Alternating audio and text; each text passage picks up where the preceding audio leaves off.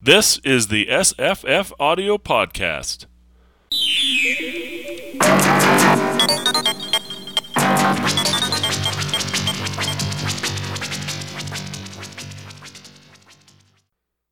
Today's podcast is a reading of The Watcher by the Threshold by John Buchan. It's read by Connor Kay. It runs 55 minutes, and we will be discussing it afterward.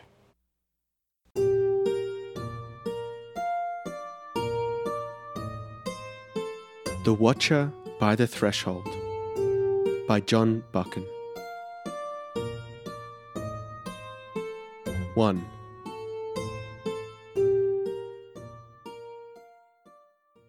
A chill evening in the early October of the year 1890 found me driving in a dog cart through the belts of antique woodland which form the low limits of the hilly parish of Moor.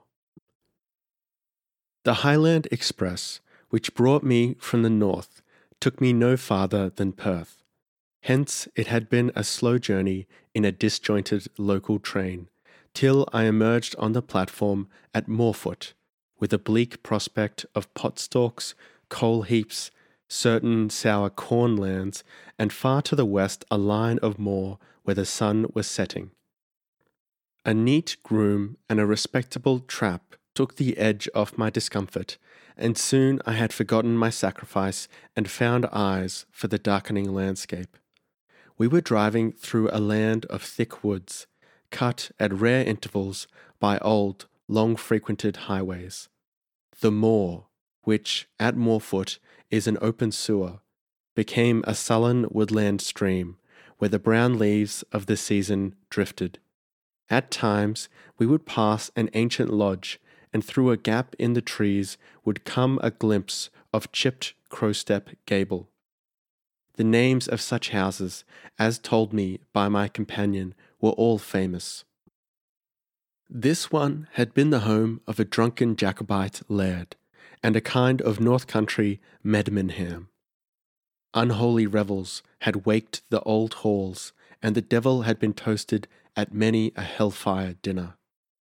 The next was the property of a great Scots law family, and there the old Lord of Session, who built the place in his frowsy wig and carpet slippers, had laid down the canons of taste for his day and society. The whole country had an air of faded and bygone gentility. The mossy roadside walls had stood for 200 years. The few wayside houses were toll bars or defunct hostelries. The names, too, were great.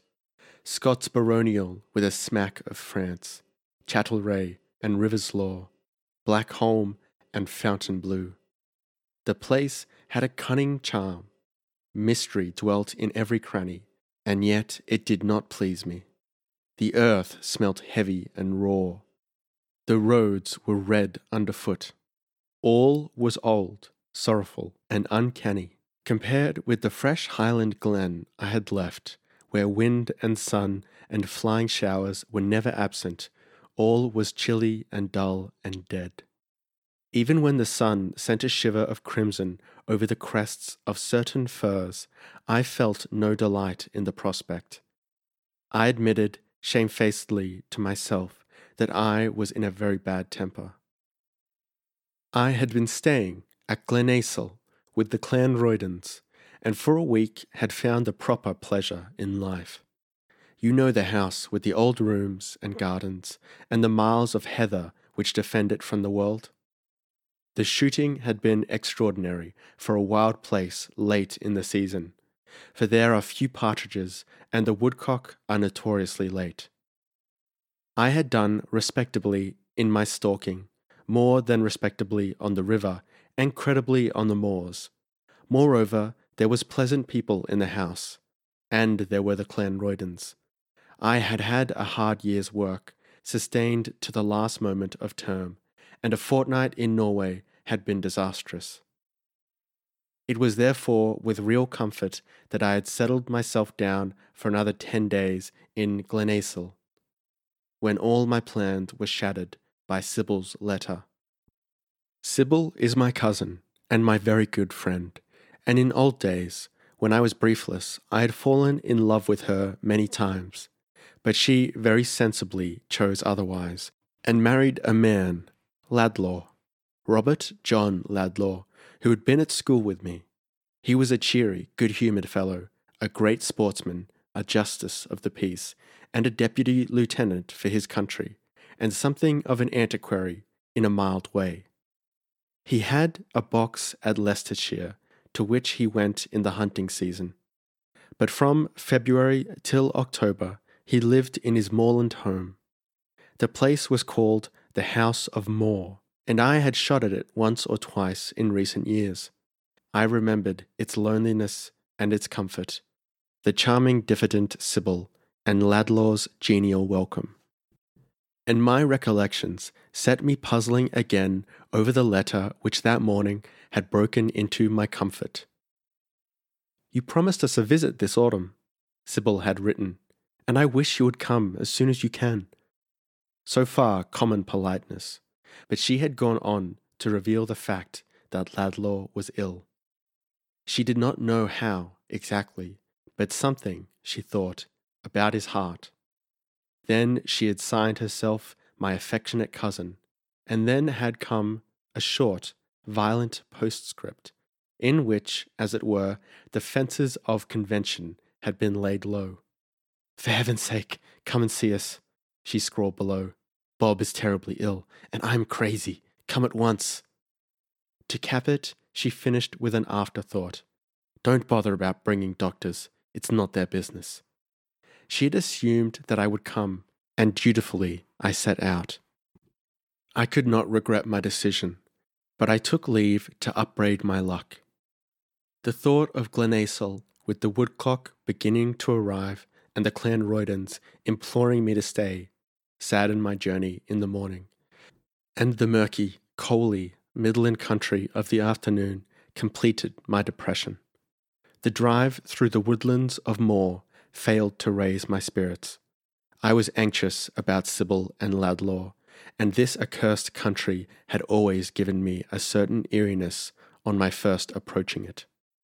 You may call it silly, but I have no nerves, and am little susceptible to vague sentiment.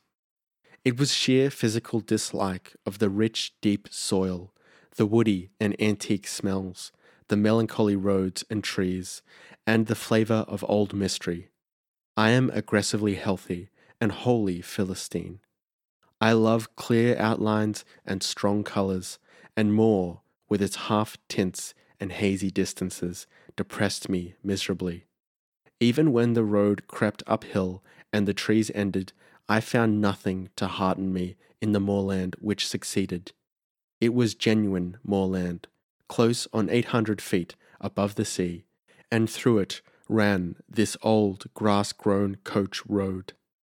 Low hills rose to the left, and to the right, after some miles of peat, flared the chimneys of pits and oil works. Straight in front the moor ran out into the horizon, and there in the centre was the last dying spark of the sun. The place was as still as the grave, save for the crunch of our wheels on the grassy road, but the flaring lights to the north seemed to endow it with life. I have rarely had so keenly the feeling of movement in the inanimate world. It was an unquiet place, and I shivered nervously.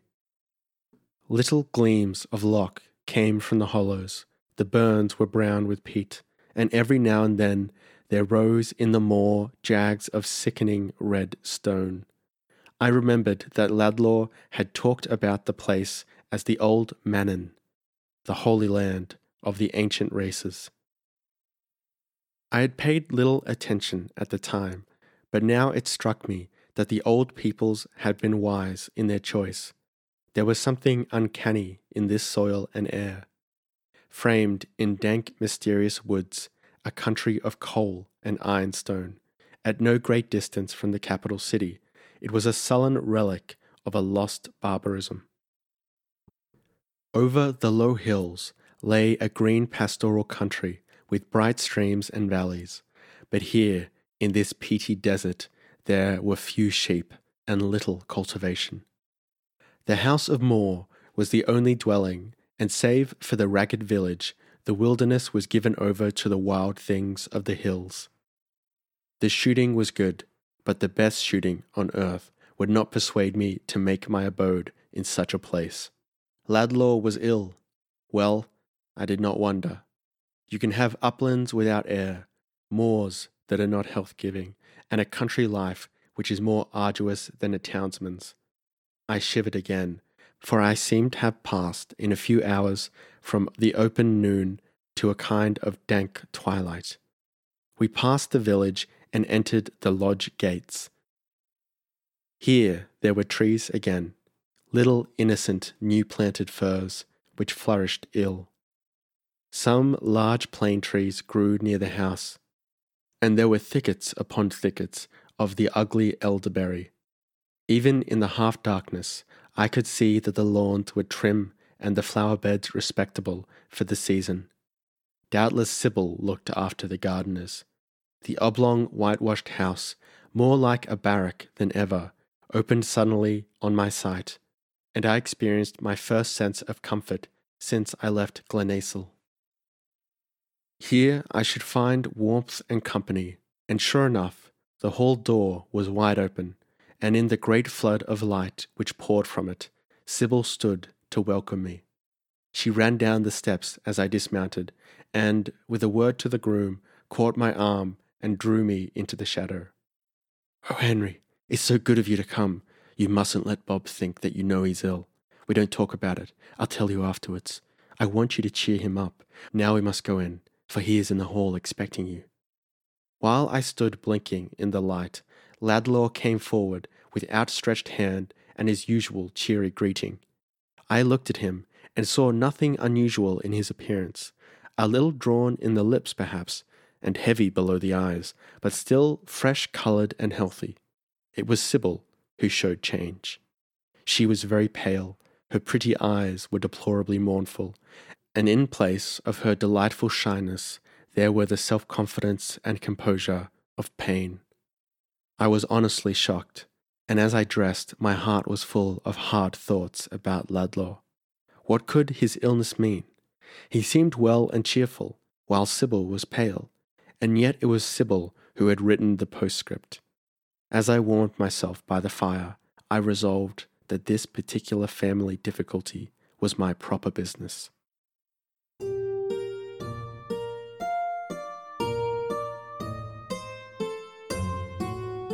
2.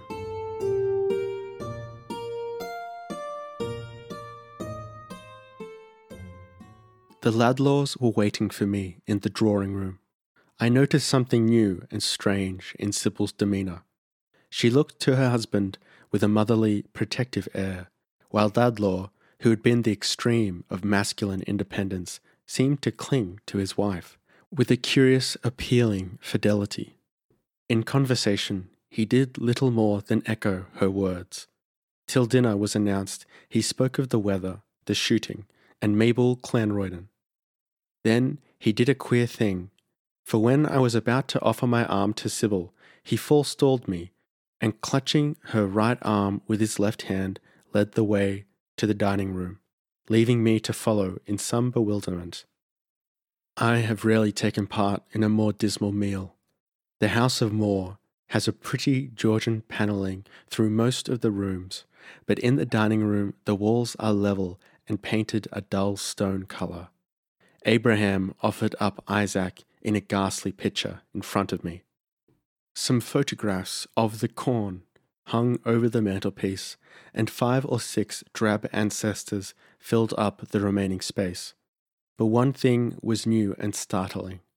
A great marble bust, a genuine antique, frowned on me from a pedestal. The head was in the late Roman style, clearly of some emperor, and in its commonplace environment the great brows, the massive neck, and the mysterious, solemn lips had a surprising effect. I nodded towards the thing and asked what it represented. Laidlaw grunted something which I took for Justinian, but he never raised his eyes from his plate. By accident, I caught Sybil's glance. She looked towards the bust and laid a finger on her lips. The meal grew more doleful as it advanced. Sybil scarcely touched a dish, but her husband ate ravenously of everything. He was a strong, thick-set man, with a square, kindly face, burned brown by the sun, but he seemed to have suddenly coarsened. He gobbled with undignified haste, and his eye was extraordinarily vacant. A question made him start, and he would turn on me a face so strange and inert that I repented the interruption. I asked him about the autumn's sport. He collected his wits with difficulty. He thought it had been good on the whole, but he had shot badly. He had not been quite so fit as usual. No, he had had nobody staying with him. Sybil wanted to be alone. He was afraid the moor might have been undershot, but he would make a big day with keepers and farmers before the winter. "Bob has done pretty well," Sybil said. "He hasn't been out often, for the weather has been very bad here. You can have no idea, Henry, how horrible this moorland place of ours can be when it tries. It is one great sponge sometimes, with ugly red burns and mud to the ankles." "I don't think it's healthy," said I. Ladlaw lifted his face. "Nor do I. I think it's intolerable. But I am so busy I can't get away." Once again I caught Sybil's warning eye as I was about to question him on his business. Clearly the man's brain had received a shock, and he was beginning to suffer from hallucinations. This could be the only explanation, for he had always led a temperate life.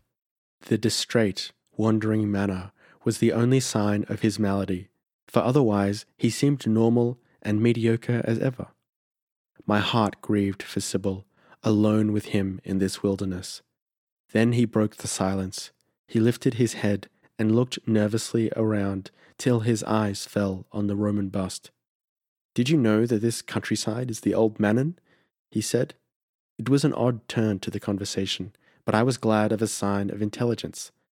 I answered that I had heard so. "It's a queer name," he said oracularly. "But the thing it stood for was queerer. Manon Manor," he repeated, rolling the words on his tongue. As he spoke, he glanced sharply, and, as it seemed to me, fearfully, at his left side. The movement of his body made his napkin slip from his left knee and fall on the floor. It leaned against his leg, and he started from its touch as if he had been bitten by a snake. I have never seen a more sheer and transparent terror on a man's face. He got to his feet, his strong frame shaking like a rush. Sybil ran around to his side, picked up the napkin, and flung it on a sideboard. Then she stroked his hair as one would stroke a frightened horse. She called him by his old boy's name of Robin, and at her touch and voice he became quiet. But the particular course then in progress was removed, untasted. In a few minutes he seemed to have forgotten his behaviour, for he took up the former conversation. For a time he spoke well and briskly.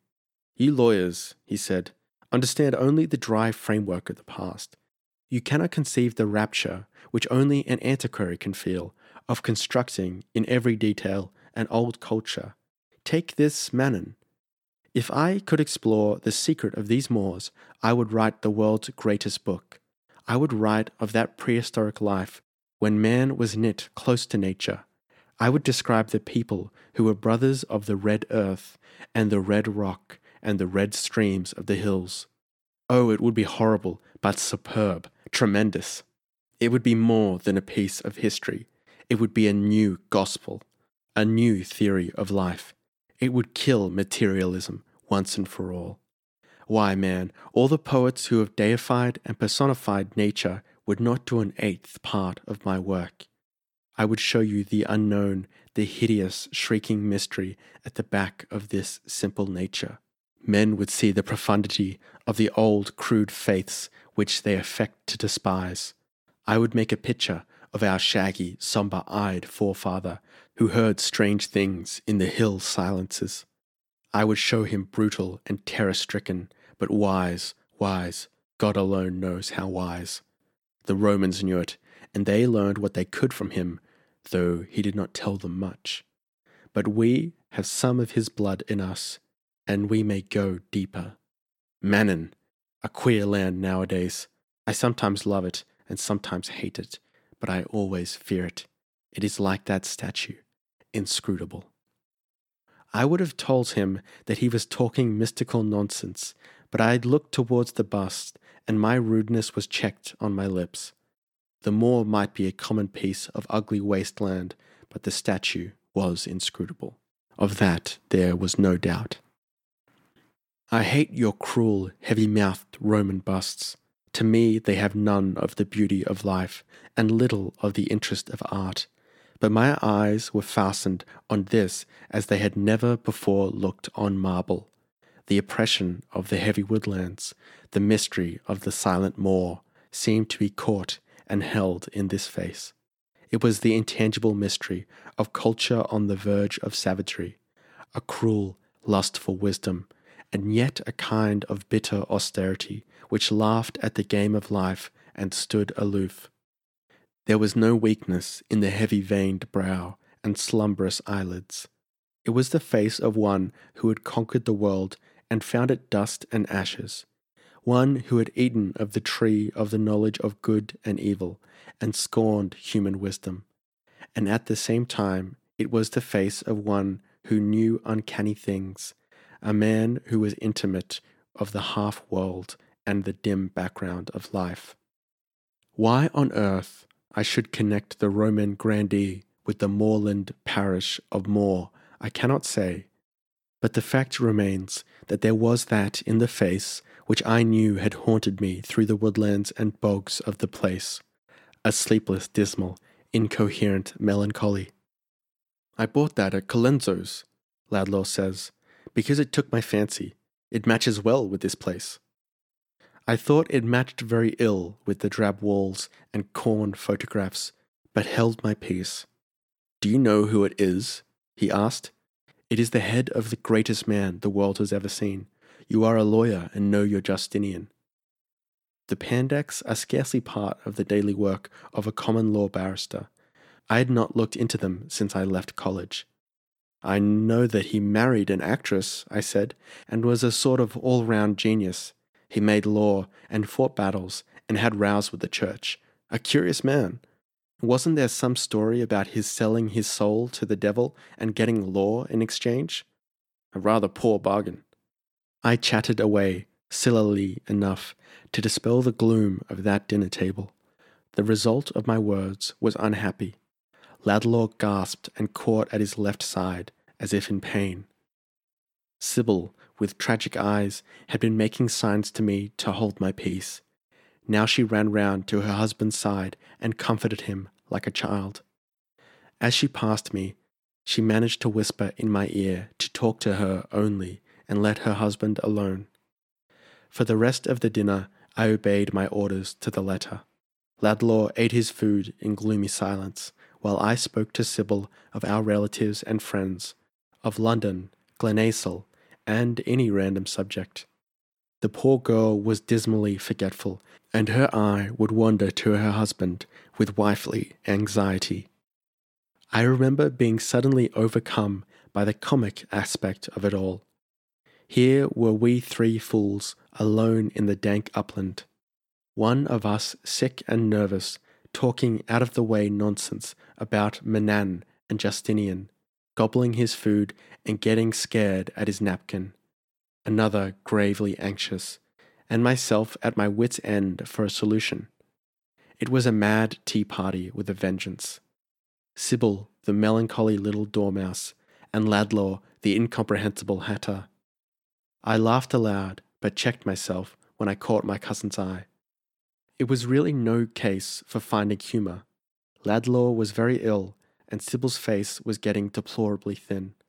I welcomed the end of that meal with unmannerly joy, for I wanted to speak seriously with my host. Sybil told the butler to have the lamps lighted in the library. Then she leaned over towards me and spoke low and rapidly. I want you to talk with Bob. I'm sure you can do him good. You'll have to be very patient with him and very gentle. "Oh, please try to find out what is wrong with him. He won't tell me, and I can only guess." The butler returned with word that the library was ready to receive us, and Sybil rose to go. Ladlaw half rose, protesting, making the most curious, feeble clutches at his side. His wife quieted him. "Henry will look after you, dear," she said. "You were going into the library to smoke." Then she slipped from the room, and we were left alone. He caught my arm fiercely with his left hand, and his grip nearly made me cry out. As we walked down the hall, I could feel his arm twitching from the elbow to the shoulder. Clearly he was in pain, and I set it down to some form of cardiac affection, which might possibly issue in paralysis. I settled him in the biggest armchair and took one of his cigars. The library is the pleasantest room in the house, and at night, when a peat fire burned on the old hearth and the great red curtains were drawn, it used to be the place for comfort and good talk. Now I noticed changes. Ladlaw's bookshelves had been filled with the proceedings of antiquarian societies and many light-hearted works on sport. But now the badminton library had been cleared out of a shelf where it had stood, most convenient to the hand, and its place taken by an old Leyden reprint of Justinian. There were books on Byzantine subjects, of which I had never dreamed he had heard the names. There were volumes of history and speculation, all of a slightly bizarre kind, and to crown everything, there were several bulky medical works with gaudily coloured plates. The old atmosphere of sport and travel had gone from the room with the medley of rods, whips, and gun cases which used to cumber the tables. Now the place was modestly tidy and somewhat learned, and I did not like it. Ladlaw refused to smoke and sat for a little while in silence. Then, of his own accord, he broke the tension. "It was devilishly good of you to come, Harry. This is a lonely place for a man who is a bit seedy." "I thought you might be alone," I said. "So I looked you up on my way down from Glenacill. I'm sorry to find you feeling ill." "Do you notice it?" he asked sharply. "It's tolerably patent," I said. "Have you seen a doctor?" He said something uncomplimentary about doctors and kept looking at me with his curious, dull eyes. I remarked the strange posture in which he sat, his head screwed round to his right shoulder and his whole body a protest against something at his left hand. "It looks like a heart," I said. "You seem to have pains in your left side." Again a spasm of fear. I went over to him and stood at the back of his chair. "Now, for goodness sake, my dear fellow, tell me what is wrong. You're scaring Sybil to death. It's lonely work for the poor girl, and I wish you would let me help you." He was lying back in his big chair now, with his eyes half shut and shivering like a frightened colt. The extraordinary change in one who had been the strongest of the strong kept me from realizing its gravity. I put a hand on his shoulder, but he flung it off. "For God's sake, sit down," he said hoarsely. "I'm going to tell you, but I'll never make you understand." I sat down promptly opposite him. "It's the devil," he said very solemnly. I'm afraid that I was rude enough to laugh. He took no notice, but sat, with the same tense, miserable air, staring over my head. "Right," I said. "Then it is the devil. It's a new complaint, so it's as well I did not bring a doctor. How does it affect you?" He made the old impotent clutch at the air with his left hand. I had the sense to become grave at once. Clearly this was some serious mental affliction, some hallucination born of physical pain. But he began to talk in a low voice, very rapidly, with his head bent forward like a hunted animal's. I am not going to set down what he told me in his own words, for they were incoherent often, and there was much repetition. But I am going to write the gist of the odd story which took my sleep away on that autumn night, with such explanations and additions as I think needful. The fire died down, the wind rose, the hour grew late, and still he went on in his mumbling recitative. I forgot to smoke, forgot my comfort, everything but the odd figure of my friend and his inconceivable romance. And the night before I had been in cheerful Glenacill. He had returned to the house of Moore, he said, in the latter part of May, and shortly after he fell ill. It was a trifling sickness, influenza or something, but he had never quite recovered. The rainy weather of June depressed him, and the extreme heat of July made him listless and weary. A kind of insistent sleepiness hung over him, and he suffered much from nightmare. Toward the end of July, his former health returned, but he was haunted with a curious oppression. He seemed to himself to have lost the art of being alone. There was a perpetual sound in his left ear, a kind of moving and rustling at his left side, which never left him by night or day. In addition, he had become the prey of nerves and an incessant dread of the unknown. Laidlaw, as I have explained, was a commonplace man, with fair talents, a mediocre culture, honest instincts, and the beliefs and incredulities of his class. On abstract grounds, I should have declared him an unlikely man to be the victim of a hallucination.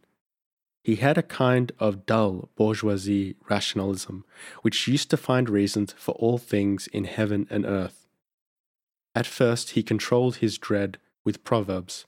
He told himself it was the sequel of his illness, or the light-headedness of summer heat on the moors, but it soon outgrew his comfort. It became a living second presence, an alter ego which dogged his footsteps. He grew acutely afraid of it. He dared not be alone for a moment, and clung to Sybil's company despairingly. She went off for a week's visit in the beginning of August, and he endured for 7 days the tortures of the lost. The malady advanced upon him with swift steps. The presence became more real daily. In the early dawning, in the twilight, and in the first hour of the morning, it seemed at times to take a visible bodily form. A kind of amorphous, featureless shadow would run from his side into the darkness, and he would sit, palsied in terror. Sometimes, in lonely places, his footsteps sounded double, and something would brush elbows with him. Human society alone exercised it. With Sybil at his side, he was happy. But as soon as she left him, the thing came slinking back from the unknown to watch by him. Company might have saved him, but joined to his affliction was a crazy dread of his fellows. He would not leave his moorland home, but must bear his burden alone among the wild streams and mosses of that dismal place. The 12th came, and he shot wretchedly, for his nerve had gone to pieces. He stood exhaustion badly, and became a dweller about the doors. But with this bodily inertness came an extraordinary intellectual revival. He read widely in a blundering way, and he speculated unceasingly. It was a characteristic of the man that as soon as he left the paths of the prosaic, he should seek his supernatural in a very concrete form. He assumed that he was haunted by the devil, the visible personal devil in whom our fathers believed. He waited hourly for the shape at his side to speak, but no words came. The accuser of the brethren, in all but tangible form, was his ever-present companion. He felt, he declared, the spirit of old evil entering subtly into his blood. He sold his soul many times over, and yet there was no possibility of resistance. It was a visitation more undeserved than Job's, and 1,000-fold more awful. For a week or more he was tortured with a kind of religious mania. When a man of a healthy secular mind finds himself adrift on the terrible ocean of religious troubles, he is peculiarly helpless, for he has not the most rudimentary knowledge of the winds and tides. It was useless to call upon his old carelessness. He had suddenly dropped into a world where old proverbs did not apply, and all the while, mind you, there was the shrinking terror of it, an intellect all alive to the torture and the most unceasing physical fear. For a little he was on the far edge of idiocy, Then, by accident, it took a new form. While sitting with Sybil one day in the library, he began listlessly to turn over the leaves of an old book. He read a few pages and found the hint of a story like his own. It was some French life of Justinian, one of the unscholarly productions of the last century, made up of stories from Procopius and tags of Roman law. Here was his own case written down in black and white, and the man had been a king of kings. This was a new comfort, and for a little, strange though it may seem, he took a sort of pride in his affliction. He worshipped the great emperor, and read every scrap he could find on him, not excepting the Pandects and the Digest. He sent for the bust in the dining room, paying a fabulous price. Then he settled himself to study his imperial prototype, and the study became an idolatry. As I have said, Laidlaw was a man of ordinary talents, and certainly of meagre imaginative power, and yet from the lies of the secret history and the crudities of German legalists he had constructed a marvellous portrait of a man. Sitting there in the half-lighted room he drew the picture, the quiet, cold man with his inheritance of Dacian mysticism, holding the great world in fee, giving it law and religion, fighting its wars, building its churches, and yet all the while intent upon his own private work of making his peace with his soul, the churchman and warrior whom all the world worshipped, and yet one going through life with his lip quivering.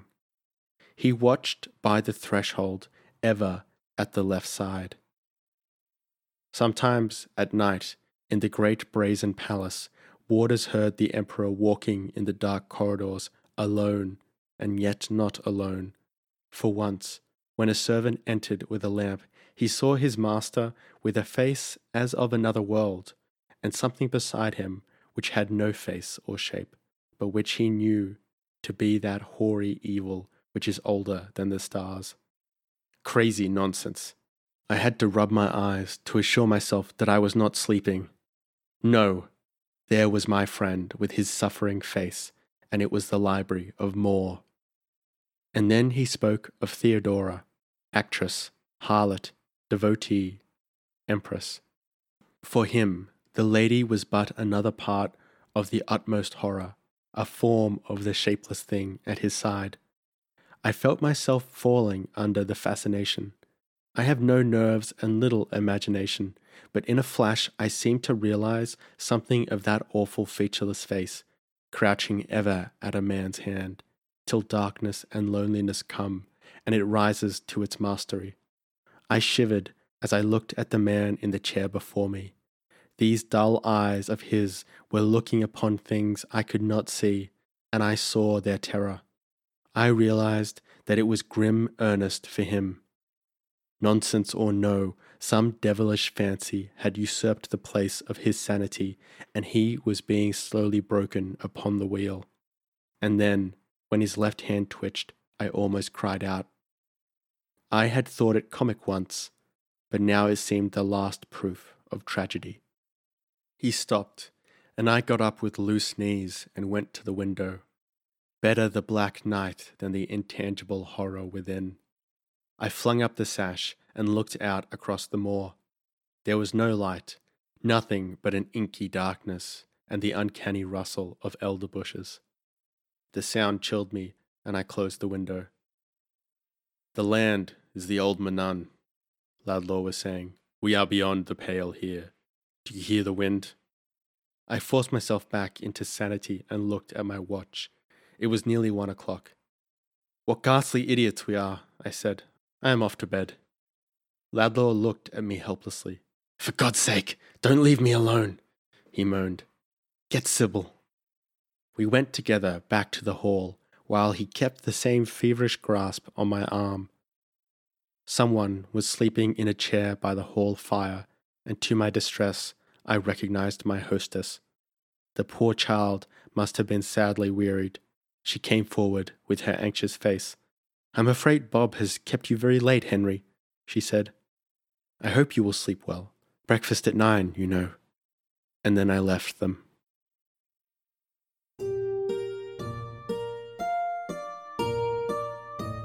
Three.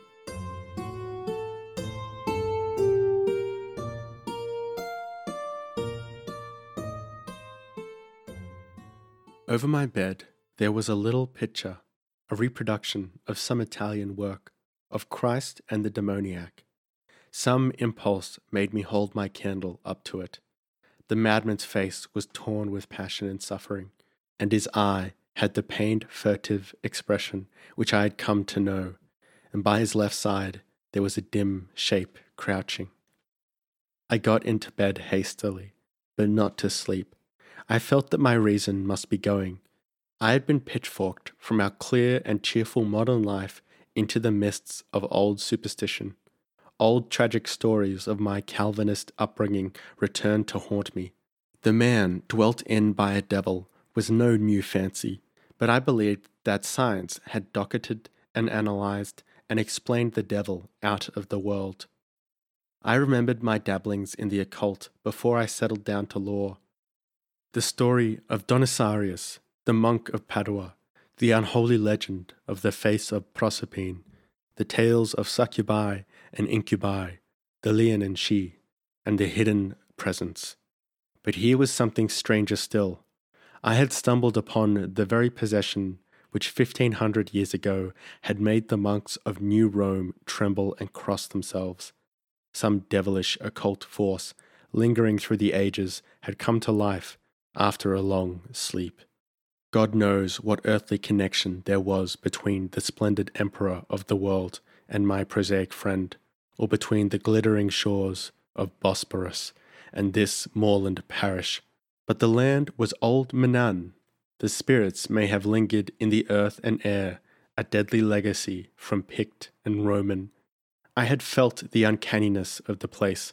I had augured ill of it from the first. And then, in sheer disgust, I rose and splashed my face with cold water. I lay down again, laughing miserably at my credulity.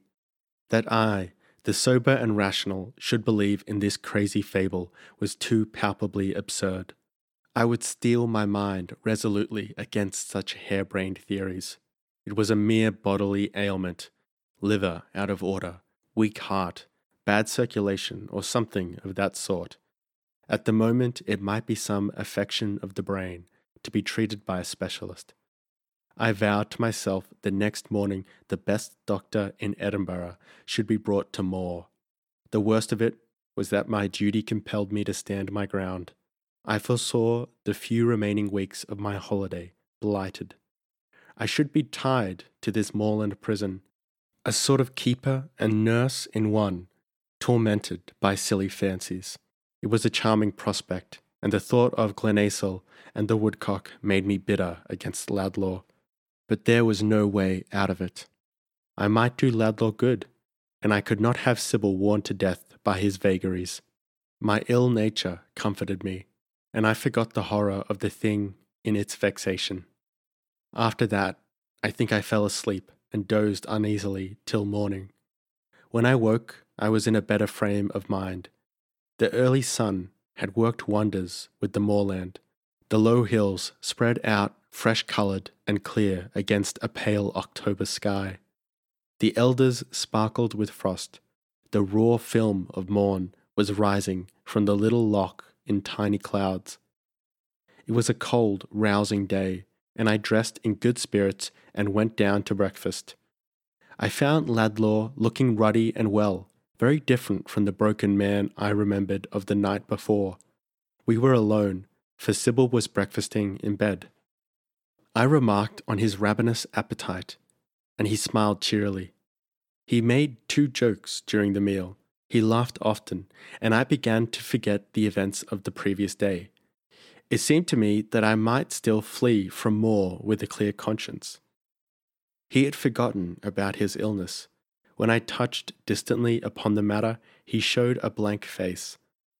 It might be that the affection had passed. On the other hand, it might return to him at the darkening. I had no means to decide. His manner was still a trifle distrait and peculiar, and I did not like the dullness in his eye.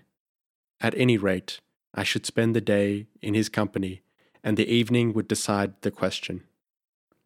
I proposed shooting, which he promptly vetoed. He was no good at walking, he said, and the birds were wild. This seriously limited the possible occupations. Fishing, there was none, and hill climbing was out of the question. He proposed a game at billiards, and I pointed to the glory of the morning. It would have been sacrilege to waste such sunshine in knocking balls about. Finally, we agreed to drive somewhere and have lunch, and he ordered the dog cart. In spite of all my forebodings, I enjoyed the day. We drove in the opposite direction from the woodland parts, right away across the moor to the coal country beyond. We lunched at the little mining town of Boromure, in a small and noisy public house. The roads made bad going. The country was far from pretty, and yet the drive did not bore me. Ladlaw talked incessantly, talked as I'd never heard man talk before. There was something indescribable in all he said, a different point of view, a lost groove of thought, a kind of innocence and archaic shrewdness in one. I can only give you a hint of it by saying that it was like the mind of an early ancestor placed suddenly among modern surroundings. It was wise, with a remote wisdom, and silly, now and then, with a quite antique and distant silliness. I will give instances of both. He provided me with a theory of certain early fortifications which might be true, which commends itself to the mind with overwhelming conviction, and yet which is so out of the way of common speculation that no man could have guessed it. I do not propose to set down the details, for I am working at it on my own account. Again, he told me the story of an old marriage custom which till recently survived in this district, told it with full circumstantial detail and constant allusions to other customs which he could not possibly have known of. Now for the other side.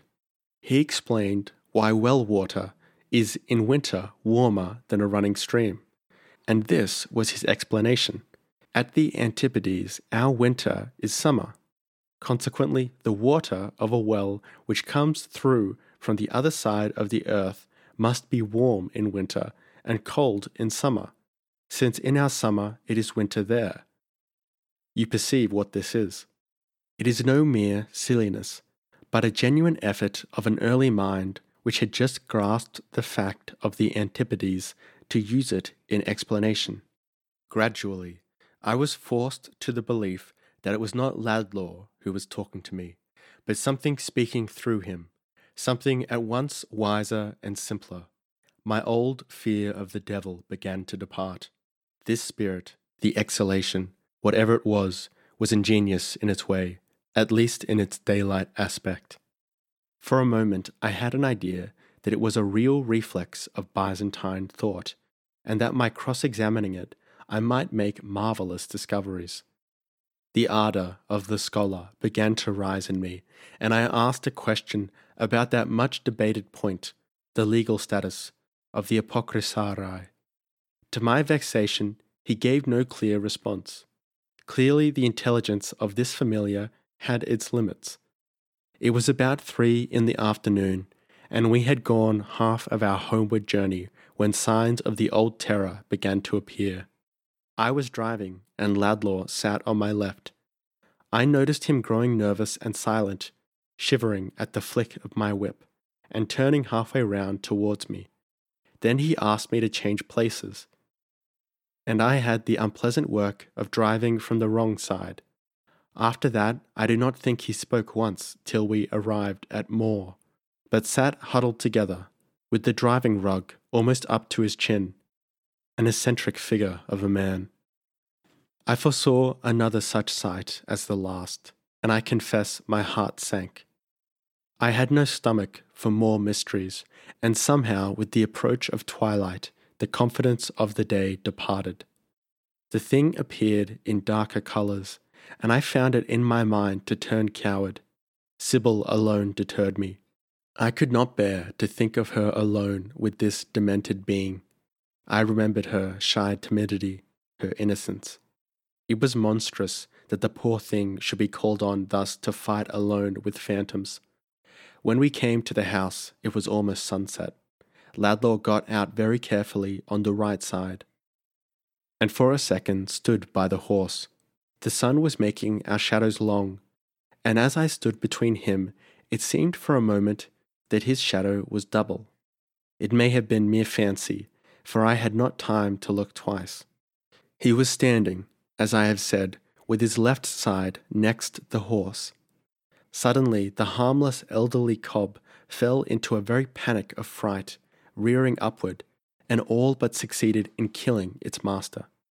I was in time to pluck Ladlaw from under its feet, but the beast had become perfectly unmanageable, and we left a groom struggling to quiet it. In the hall, the butler gave me a telegram. It was from my clerk, summoning me back at once to an important consultation.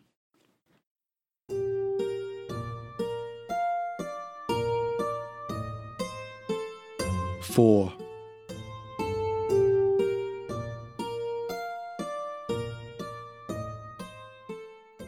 Here was a prompt removal of my scruples.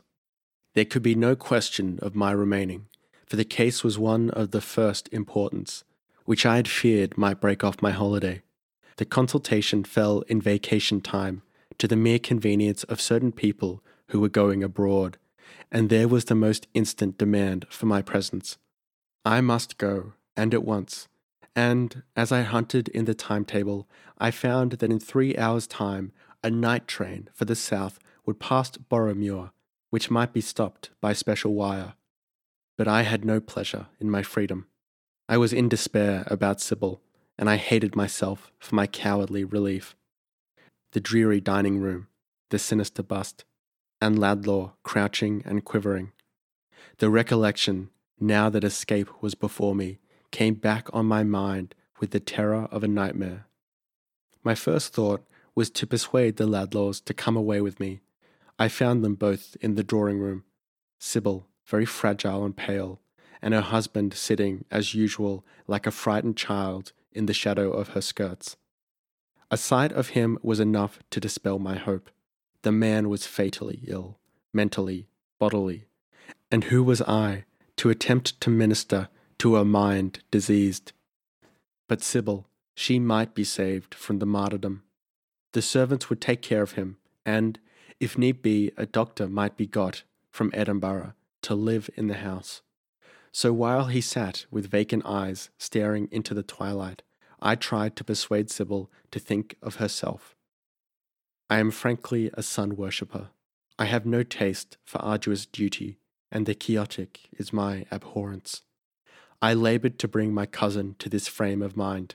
I told her that her first duty was to herself, and that this vigil of hers was beyond human endurance. But she had no ears for my arguments. "While Bob is ill, I must stay with him," she said always in answer, and then she thanked me for my visit, till I felt a brute and a coward. I strove to quiet my conscience, but it told me always that I was fleeing from my duty.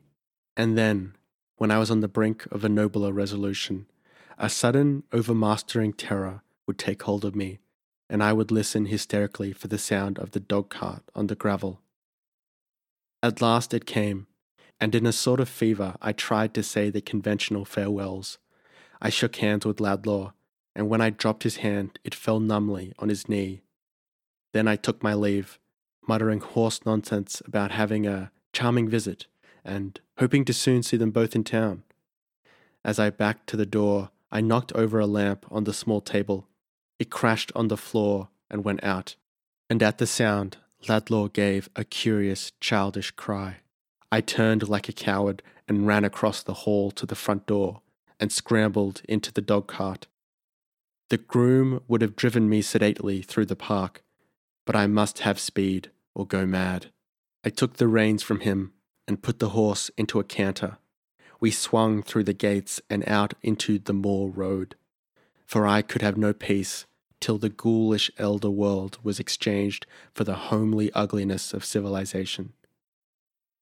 Once only I looked back, and there against the skyline, with a solitary window lit, the house of Moore stood lonely in the red desert.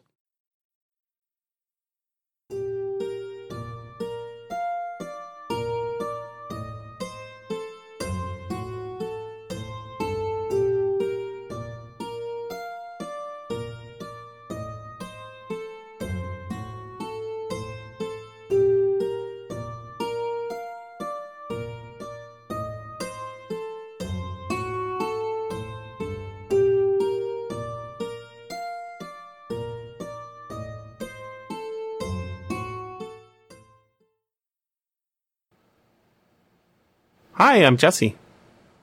Hi, I'm Evan. Hi, I'm Connor. We're going to talk about The Watcher by the Threshold by John Buchan. First published in the Atlantic Monthly, December 1900. And you read it for us, Connor. Thank you very much. No problem. I had some issues with some of your pronunciations, but it turns out I'm wrong. I was saying he doesn't know how to pronounce distraught. It's a good thing I'm here to help him. Turns out distraught is a word. I didn't believe it, but it turns out it's really hard to find if you go Googling. It says, no, you mean distraught, just like Jesse. Google's trying to Jesse-splain you. No, that's a real word. It's slightly different than distraught. Distraught is like stressed out, whereas distraught is like distracted. And there's a few other weird words in here. How do you pronounce the thing that you have your fireplace on in your living room? See, I've said her, but I've been corrected. I've been pulled up on that in my regular life. Oh, really? Because okay. Because it's hearth. Is Yeah, that the yeah. correct It's like the pronunciation? heart of the home is the hearth. Yeah, Hearthstone. I just never heard it pronounced, but I've read it a lot, and I read it as her. Mm-hmm. I don't know why, but yeah. So I might have to try and redo that a little bit. Considering how many errors I was correcting that I was sending you the things on without it actually being wrong, I'm like, I don't know if that one's really that important. There's a lot. It's really hard to tell what's going on a sub level. Reading this story the first time. I think I read it 4 times, and I'm like, God damn, I should have started this earlier. I was like, this is easy. It's only an hour. But, dude, this thing is fucking deep. Like, the reference level is so fucking deep, it's hard. It's like, I think I'm pretty good when I'm reading Lovecraft. I'm like, I know that. He's operating on a different continent. And he's operating in an earlier period, right? It's 20 years before Lovecraft gets his game going, right? Probably before Lovecraft was even born. I think this was written. No, he was 1890. He would have been 10 years old when this came out, Lovecraft. Okay.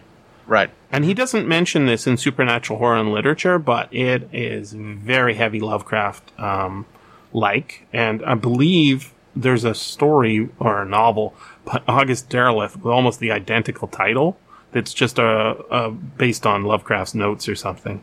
It's called The Watcher from the Threshold or something like that. I've not read it. But what was your first take on this, Evan? Well, I had to read it twice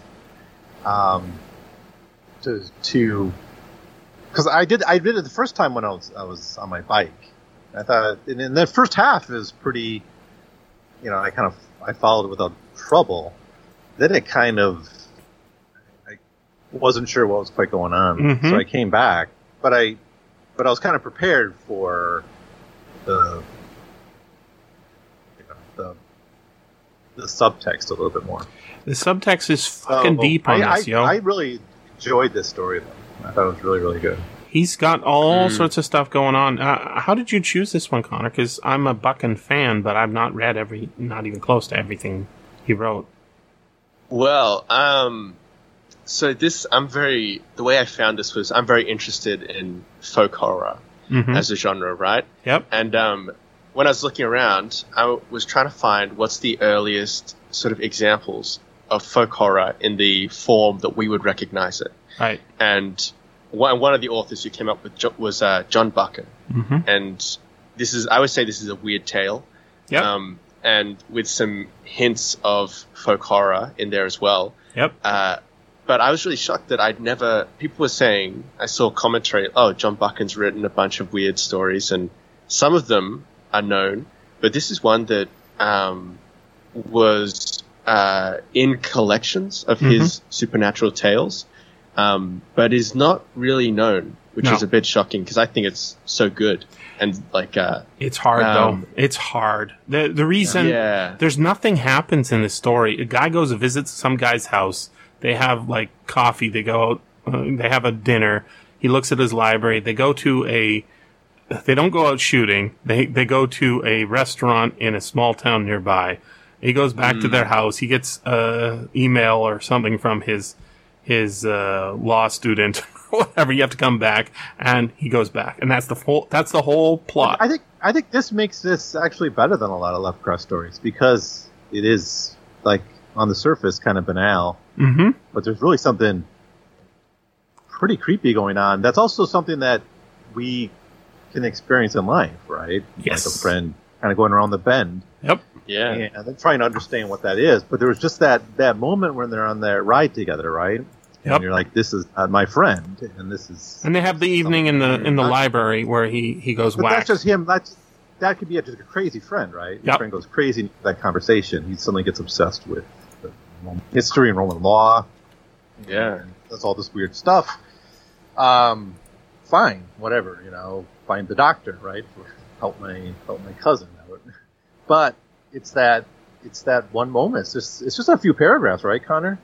On the it's the last, because I had to go back and listen to the last 10 minutes because of it was cut on the original version. Yeah, we were missing the last couple of paragraphs, but so I listened to the last 10 minutes, and it was like all this happens in very, very end of the story. There's a couple of scenes we should read out. About madness. Yeah, there's a couple of scenes. Dude, it's way deeper than what I thought, and I'm like, okay, maybe I'm hallucinating a little bit here because he's a good writer, but I've read this story before in a much clearer, simpler, more movie-like version. Did you get a chance to hear it, Connor? It's called The Grove of Ashtaroth. Yes. I listened to the audiobook that Mr. Jim Moon put out. Yeah, exactly. And then I listened to your podcast. I thought that was pretty fascinating. It's really interesting, and it's the same setup. There's no girl. So it's set in Africa, though. It's set in probably Rhodesia. And instead of it being Roman folk horror or Scottish folk horror, it's Semitic. And there's there's a dynamite ending. They shotgun everything. There's the library scene. But it's about a guy it's basically John Buchan going to visit a friend who's gone round the bend. And, the first time I read this, I was like, okay, I'm not sure what, I thought it was, since it was on the cover, I thought this was going to be about a descent into a cave, There's a version from a book company that's now defunct, it seems, called Ash Tree Press in British Columbia, that has The Watcher by the Threshold. And it has a guy in a fedora walking into a cave, and there's like these lurkers with spear points or something near the cave entrance. That's not in this story. Exactly. That's from another one of Buchan's weird tales called No Man's Land. Uh-huh. And that's what that picture is from. I recognized it immediately, but it's not from this story. But they're often collected together, Yes. so I expect that's a collection. Absolutely. If you picture what's going, like, if you take the best scenes out of this, and you were making a comic book, there's a couple of guys riding on a dog cart, which is just a two-wheeled carriage, right? And a lady at the door, who says, "Don't look at the sculpture over there." Like cutting her throat whenever he looks over at it. There's no action packed things going on. One thing I did notice though is the narrator is a bit odd. You guys know what I mean when I'm saying he's a bit odd? Like what do you take? What's your? He's a lawyer, right? He's on vacation. He has come from Norway, and he gets this letter from his cousin. I'm doing a story cap, which I never do. Gets a letter from his cousin, and he was in love with his cousin many times, he says. His cousin married a schoolmate. I don't know if that means they were in the same class, and they were buddy-buddy, but he seems to have known him well enough, and he'd been to this place before, probably, when they got married or some other visit. But our narrator is not really interested in the story as much as he's interested in his cousin. And so there's like a weird thing, like he's kind of dumb. But he's really good at dropping all the hints that John Buchan needs to do. And he's telling us this story, and it's not clear in the narration, so I should just mention it at the beginning. When you read the opening, it says, "A chill evening in early October of the year 1890," and it doesn't say what the finished year. This is a very common thing to do in the 19th century. 1890 blank, right? So it's not 1890, it's 1890 something. Why is he hiding that from us? Well, that's a traditional way of telling us that this is a true story, right? And John Buchan's telling us this. That makes us think that John Buchan is the author. And then with a footnote, saying that he later identified this statue or bust, that's again telling us that this is John Buchan, but it's a true story, right? So he's not playing himself exactly because he's obviously smarter than his character. But he's also pretty lustful after a cousin. Maybe lustful is not the right word for it, but his motivations seem to be like, I can stick around here, I can take her away from here, we can be together, and dump this guy. I didn't quite get that. He calls feeling. It duty, right? He says it's duty. I saw it as a familial sort of duty, like he's got to help out his cousin because she's really asking for his help. But I didn't necessarily get the sense that he was hoping to pair up with her after she's left her husband or anything like that. He says it's that way. I think it's a former love, right? And yeah, because at one point he even says like she was better off to marry him. It was a good marriage. Yep. It was the right marriage for her. Yep. She's smarter than me, he says. I got out of it that he was in love with her. Yeah. And they had a relationship before. Yep. And he's torn because he doesn't actually like this guy that much, but he's friendly to him, and he's there to service her needs, not his, right? Mm-hmm. And so there's kind of a sad relationship. But what's funny is they're tied up together in a way that he isn't tied with them. Right? Mm-hmm. And that's not just to say, they're husband and wife, but there's actually some sort of underlying thing going on. And I'm pretty sure I know where he stole this from. So when I talk about the Grove of Ashtaroth, that came out in 1910, he's ripping off this and making it, he's retelling the same story, but making it more interesting with, explosions, and a goddess, and there's stuff going on in here, but it's very underdeveloped for a modern audience. It's very hard to sell this as a rip-roaring story, and yet a lot's going on. So, do you guys notice that this is the exact same premise as The Fall of the House of Usher by Edgar Allan Poe? Oh, I didn't, but I did notice like some similarities to other stories, but you're definitely right. It's very similar to It is. The House of Usher. And he goes there for the almost identical reasons in The Fall of the House of Usher. It's in this mid-Atlantic region. You know, Poe had visited Scotland as a youth. I doubt that Buchan. Oh no, Buchan wasn't alive then, but I'm sure Buchan has read Poe, and this must have got into his head because it's a great setup. And even if it's if it's not identical, there's a lot going on. But what's going on with Poe is like, I think that, and it made me think of what's actually going on here the first time, is what kind of disease does this guy have? It's a venereal disease, right? In this story? Yeah. I mean, it's not really, but that's like, it's an untreatable disease. It makes you go crazy, right? Well, that's so what he might be thinking, yeah. The narrator might be thinking. Yes, he doesn't say it, right? But he keeps saying, when he says doctors, well, that's because there's no successful treatment, especially in the 1890s for venereal diseases. I'm thinking of a very specific one, the Montpesson disease, right? The French disease.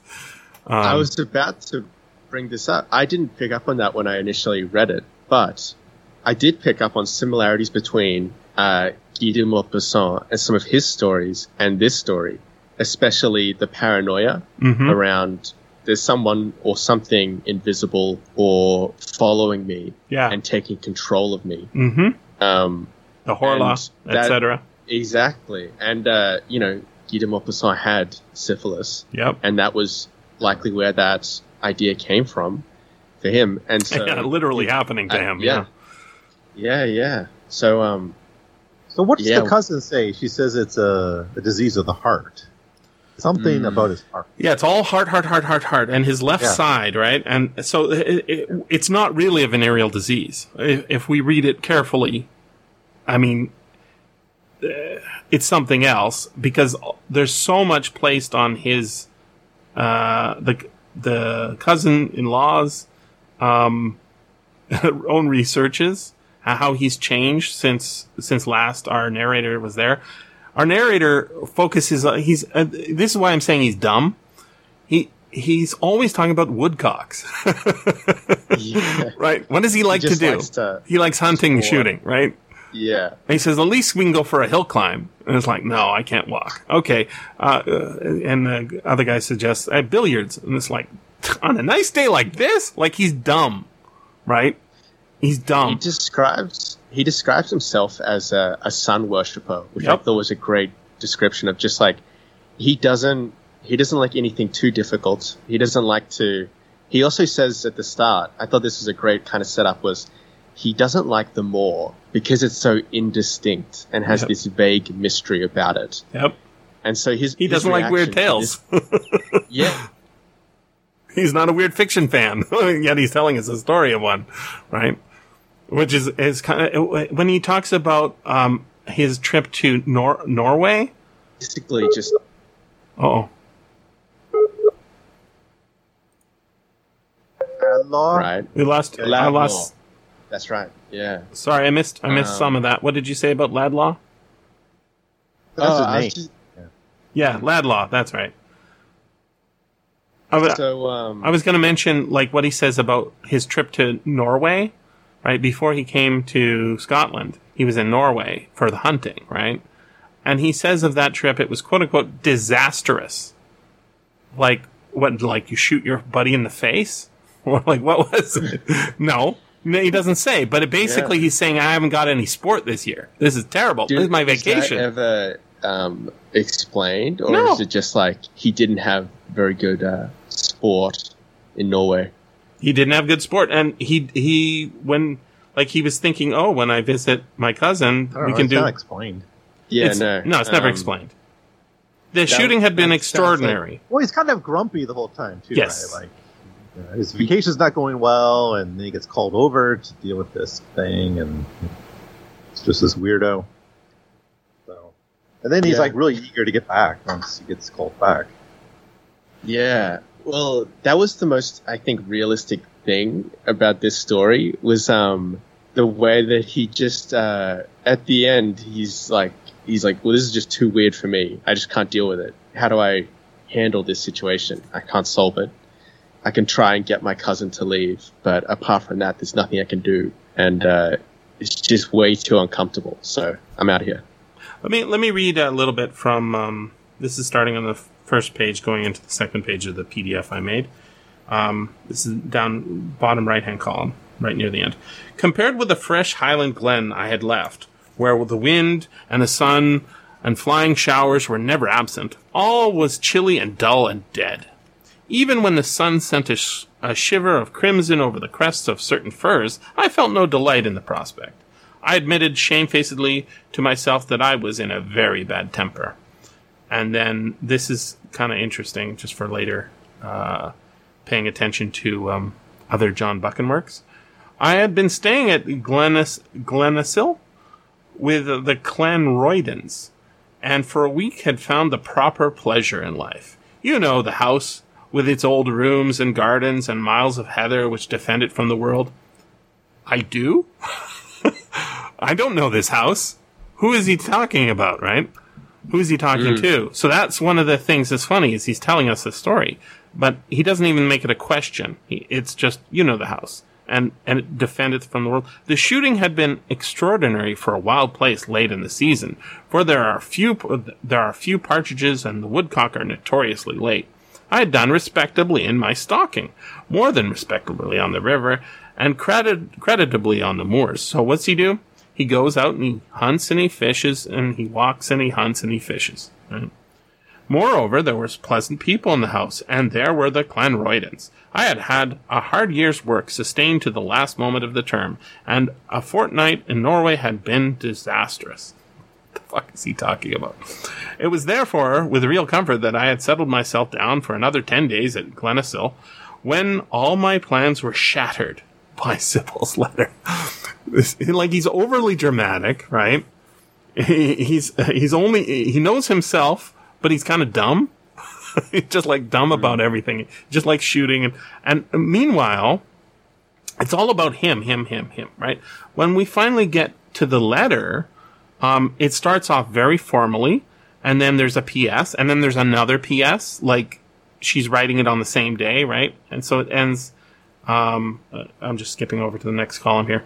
Then she had signed herself my affectionate cousin, and then had come a short violent postscript in which, as it were, the fences of conventionality had been laid low. Get it?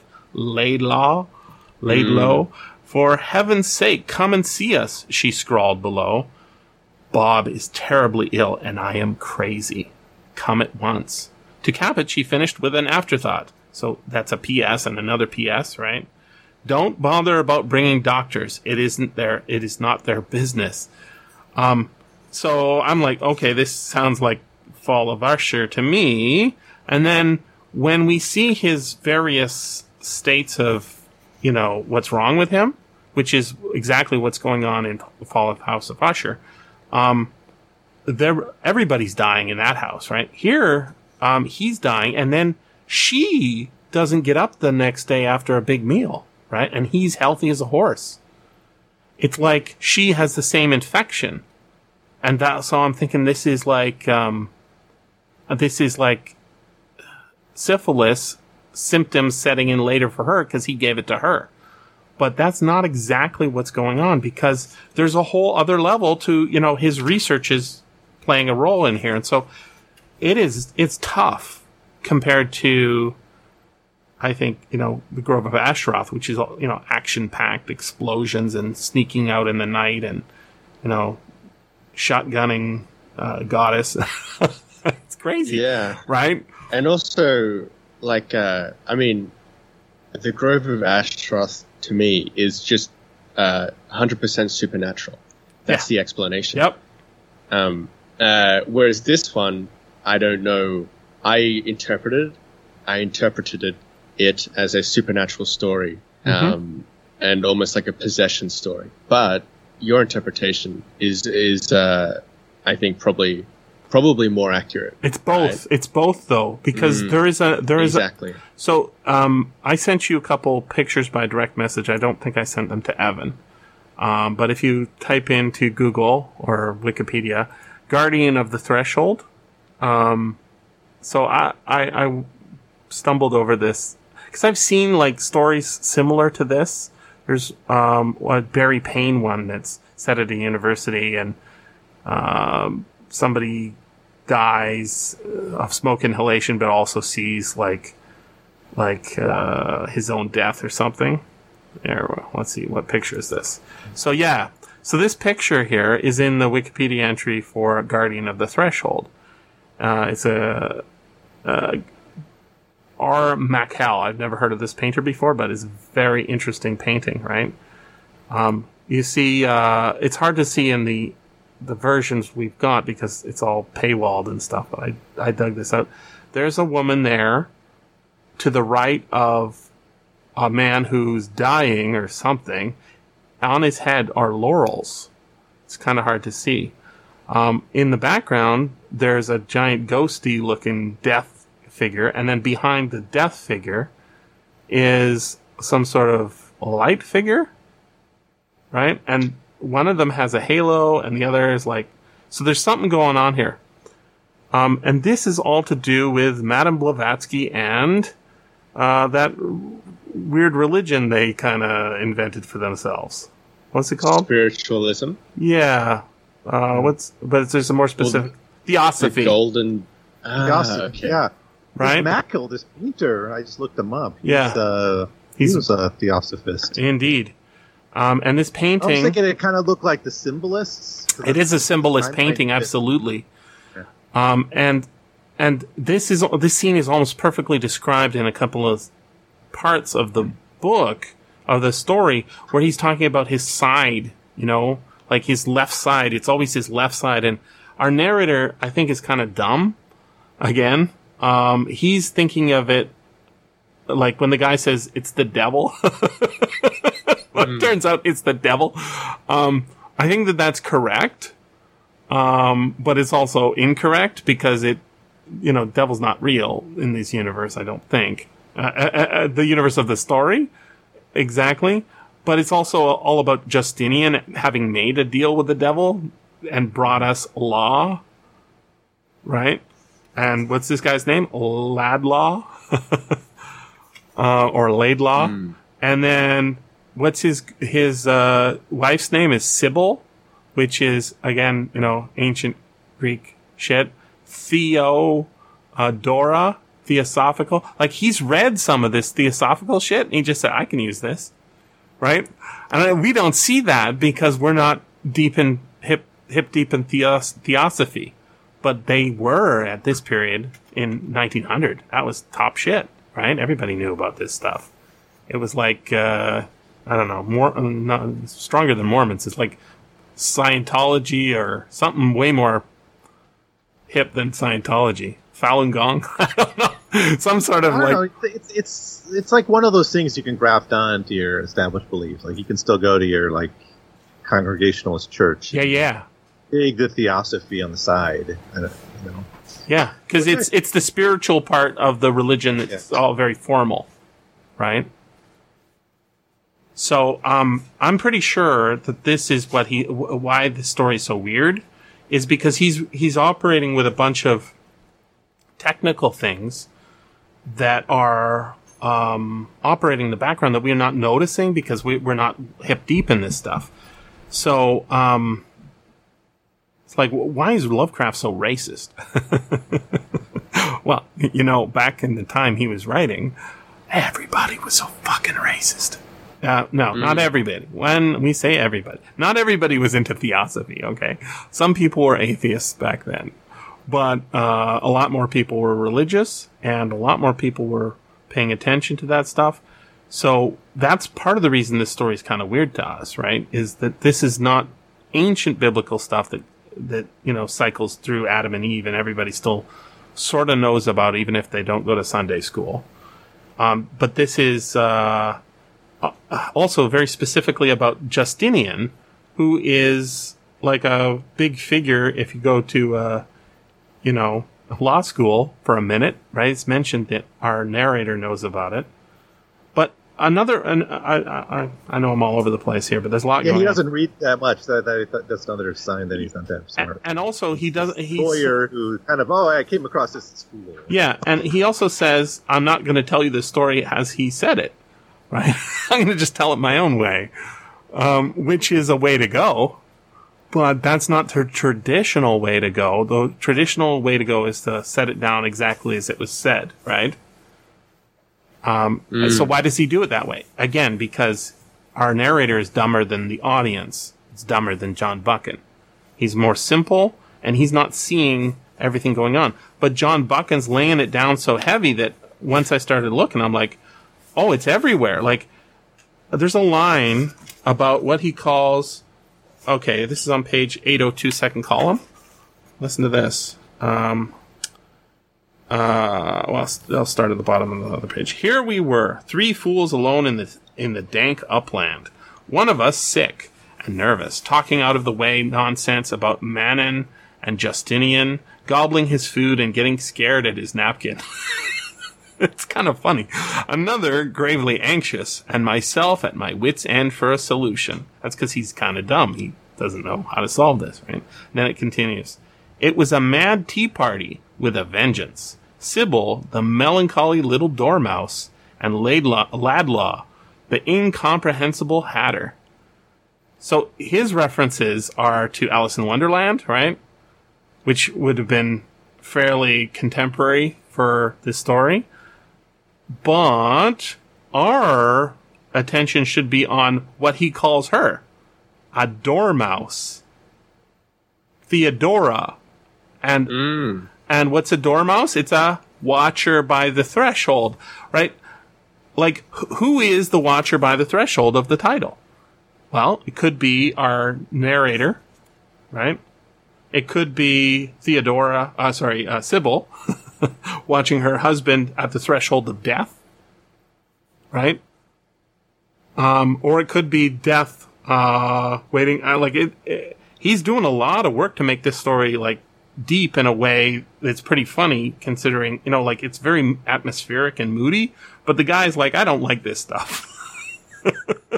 He isn't like a Lovecraft character is like, it was gruesome and spooky, and I couldn't help myself, but I had to go in that scary house. This is more like, I didn't really want to go, and they don't have any ducks for me to shoot, so. But I love that girl. So, go for it. Well, I had a question for you guys. Like Lovecraft kind of wrote a bunch of stories that this reminds us of. Mm-hmm. These mind swap stories, right? Yep. You got the tomb. Mm-hmm. You got the case of Charles Dexter Ward, and actually, like in the case of Charles Dexter Ward, it's the incapacity of this ancient character to basically survive in the modern world that kind of exposes him.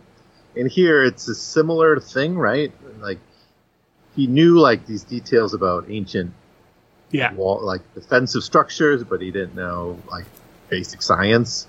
So that kind of exposed him. But at first I thought, so we got something like a Yithian or something, right? Yes. Taken over. But if you take the theosophy angle, then it's a metempsychosis kind of thing, or reincarnation. Mm-hmm. So there's a past life coming up. So I guess I was wondering what you guys. I mean, I'm not really sure, but I'm wondering if this is the past life that's been exposed by this illness.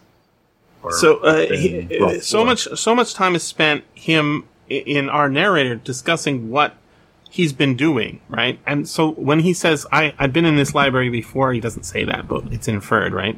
And it used to be filled with books full of badminton, close at hand. So wants to read books about badminton, right? Like that's what he's excited about, and having rifles there, right? And now it was all neat and scholarly. I hated it. So stupid. So he's a really bad narrator for this story because he's dim, right? When it comes to paying attention to the details, he cares about horses and shooting. and he likes that girl. But that's it, right? He doesn't, pool, that's not enough shooting. I want to go outside. I want to hunt some shit. So when we get all this stuff about how much time this guy spent doing basically Lovecraftian research, and all this stuff about Justinian and the secret history of Justinian, these are all real books. So this is like the traditional Lovecraftian, or if you're playing Call of Cthulhu, it's the library science. Check, roll against library science, right? he rolled really well. He found a guy who was a lot like him, or so he thought, in Justinian, right? There's a guy who's similar to him somehow. And he's made a deal with the devil somehow. But yeah, it could be reincarnation, or it could, but I think it probably is, but we're reading it as the thing on the doorstep style story, or not the alchemist, but, like the tomb, or the Yithians from, whatever that story's called. Shadow of Time. Shadow of Time, right? So we've got a character who's so powerful in their ability to stay alive. They can inhabit the body. But then there's the relationship between Scotland and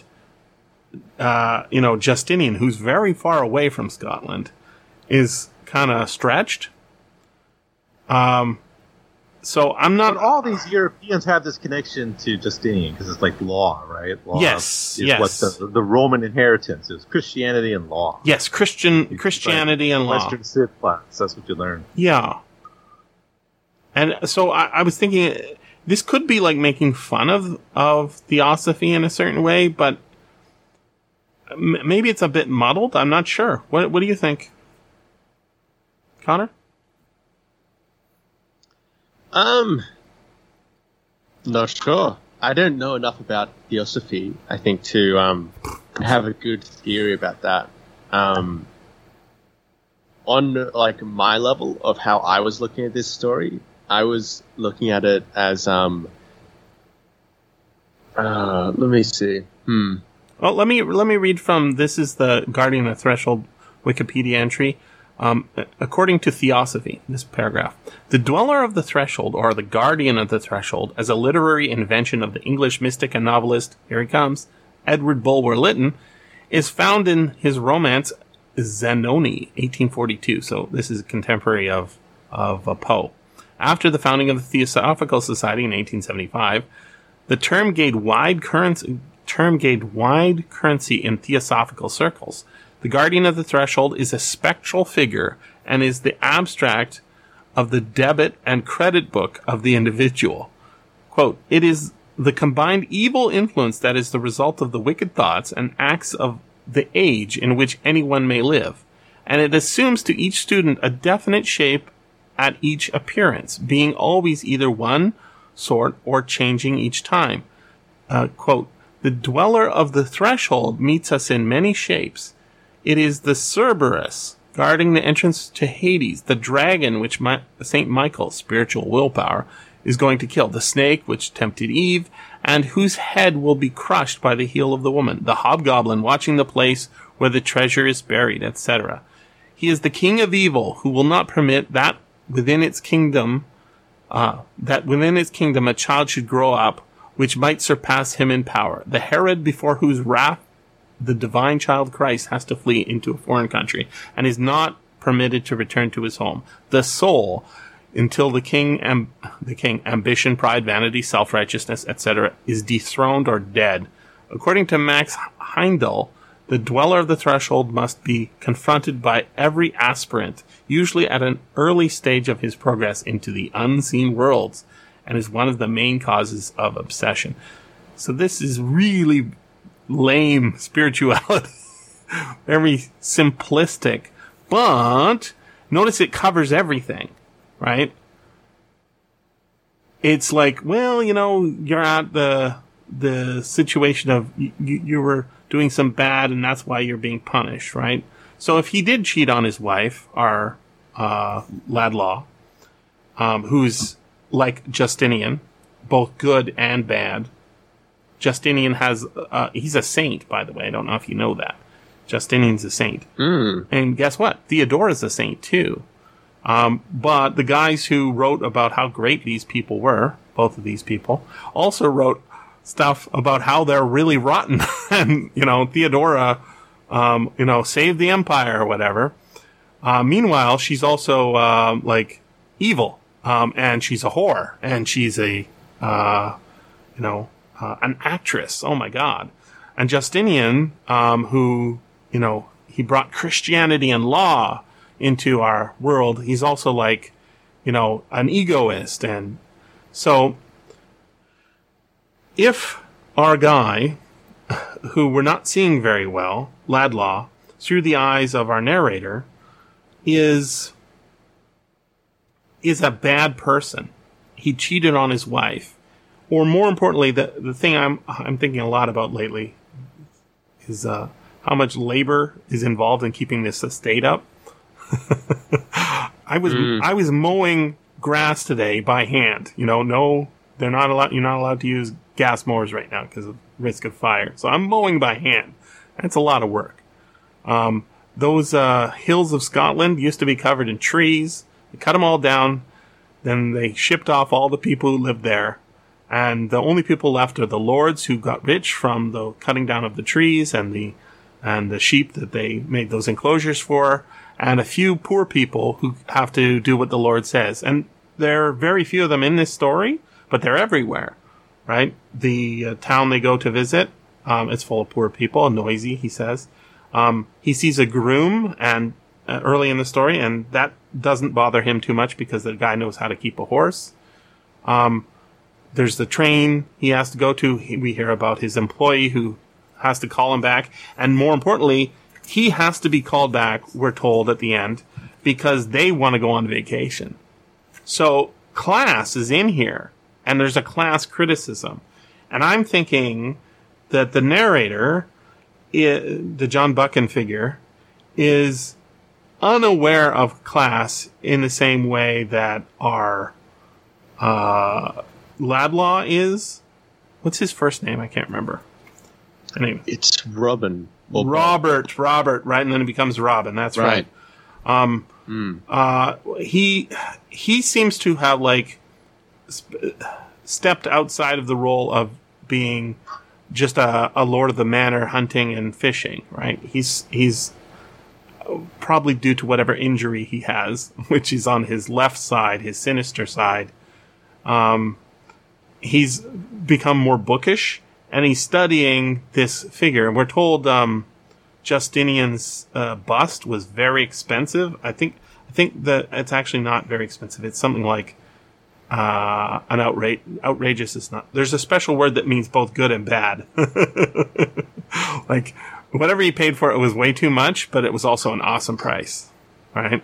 And I was thinking that maybe that was what caused his the spirit of Justinian was inside the statue? The bust? Yeah, the bust. I'm like, that's stupid. Wow. Right? But he sent away for it, and we get that footnote about... I will read that footnote now, if you like. This is on bottom of page 801, or it says 51 at the bottom. Footnote 1, and it's on the line, why on earth I should connect to the Roman grandee with the moorland parish of Moor, and that's the name of the estate, right? I cannot say, but the fact remains that there was that in the face which I knew had haunted me through the woodlands and bogs of the place, a sleepless, dismal, incoherent melancholy. He has trouble sleeping, he says. So when he talks about this Roman grandee, he says, footnote 1, I have identified the bust, which when seen under other circumstances had little power to affect me. It was a copy of the head of Justinian in the Teschi Museum at Venice, and several duplicates exist, dating apparently from the 7th century and showing traces of Byzantine decadence in the scrollwork on the hair. It is engraved in M. Delacroix's Byzantium, and I think in Winschein's Pandekertel Bush. So he's talking. He thinks this is important that we know this. I think he doesn't think it's important, except John Buchan needs to put it in there to make it more like that intertextuality Lovecraftian, research. This is all real stuff. The lack of the specific date, all that stuff is there to make it feel like a more real document. But I don't think the theory that he's he's inside the bust and then he gets inside of like this is the Horla theory, right? He's waving at the ship coming into the river on his way to Paris, and the Horla from Brazil takes that as an invitation to invade his body. He is both suffering from the disease that shall not be named and that doctors can't cure, and that he's infected his wife with, and that's why they can't talk about it, right? And he's also infected with the same disease that Justinian had, which is Justinian's famous today for us for being the father of modern law in a certain sense. But he had this policy, he was going to retake the empire, right? He's going to make the empire back to its original borders, which guess what includes right up to Scotland. So, but not including Scotland. Not including Scotland, though, right? Yeah. You could not. Yeah. Like an Englishman with this obsession with Justinian, it's a little more explicable. They have that connection. Like Lovecraft was the same way, right? Yep. He loved England. It's a lot like the rats in the walls. Loved Roman. Like 18th century England and Rome were his periods, right? Mm-hmm. That he kept going back to. But for Scott, but this guy, this Buchan, if you look at the other stuff he wrote, he really was an imperialist. He really saw himself as part of the British Empire. He was the Governor General of Canada. Yeah, and he spent time in South Africa. He wrote a bunch of stuff on that. I think he was born in South Africa. A whole bunch about World War I. Oh, yeah. One of his most famous novels, was it the 39 Steps? Yep. Yeah, it's a spy novel written during the war. Yeah. Yeah. No, he's 100% down with imperialism. But he has this sort of niggling feeling in the back of his mind. Like if you read the end of, it's so explicit in the Grove of Ashtaroth. At the end, he's like, I'm going to dynamite this last temple to Ashtaroth.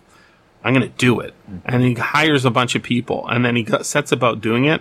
And he keeps having these reservations, but sort of his position as the hiree makes, and sort of being the lord of this particular operation, keeps him on the path of being responsible for this extinction of a goddess, right? And her grove.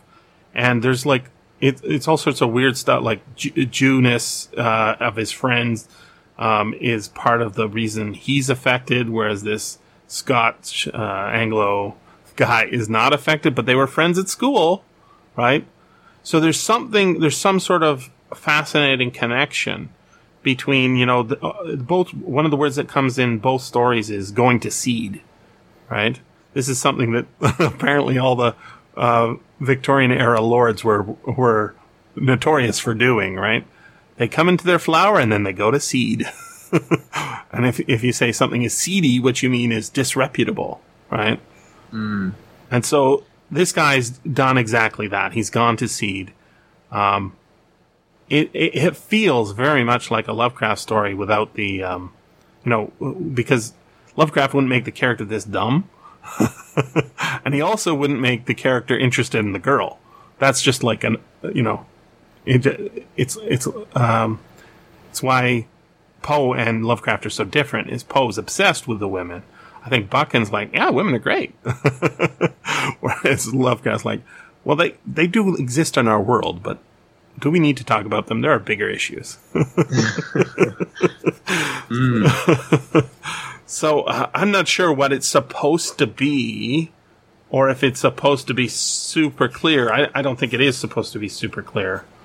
The role of Justinian, right? Yeah, because I think go for it. Like So I don't think that, because Laidlaw already has whatever this problem is, or this, whatever it is that is possessing him or infecting him is already there. But he learns about, the secret history of Justinian, and then he's like, oh, this is like me. And it says he almost becomes proud of it. And that's why he gets the bust, and is so obsessed with it, to try and sort of, he's a Lovecraftian character. Yeah. But my first interpretation was basically that whatever, probably the most basic interpretation is that the Watcher on the Threshold is whatever this sort of spirit is, that is possessing him, was also the same spirit or demon that was possessing Justinian. Interesting, yeah. And that's the connection, is that he recognized his own symptoms, which I don't know whether either of you read the passage in The Secret History from Procopius. Yeah, he's mentioned in this. I have not read it, but I did read the Wikipedia entry on Justinian that talks about it. It's not particularly enlightening, but basically it just says that in the I think Procopius was the historian in Justinian's sort of court, and he wrote, this scandalous secret history about what Justinian was really like, and in it he says that they thought people had seen him being possessed by a demon, or a demon in the shadows, right, around him. So that seems to be that's what Buchan is trying to sort of yes, he's recall. basing it on that, right? He's saying this is an echo of that, and that sort of leads us, it's almost like the Theosophists were right, and here's that evidence of that, right? And that's why we have that textual verification of the footnote and about that estate, etc. Yeah.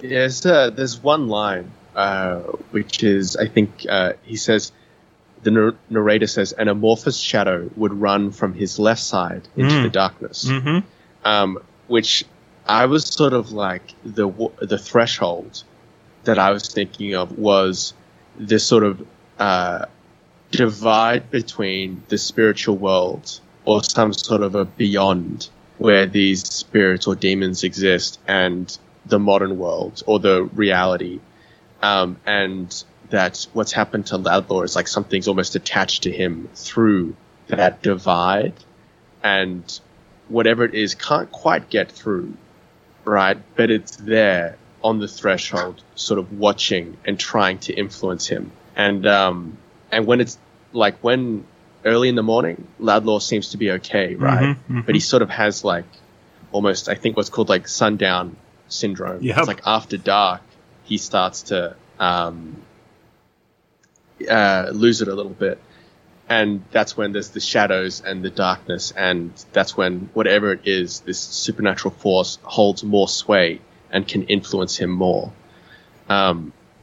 So, and I think what I guess is, it's implying that whatever it is was the same thing that was maybe happening to Justinian, if we take that as,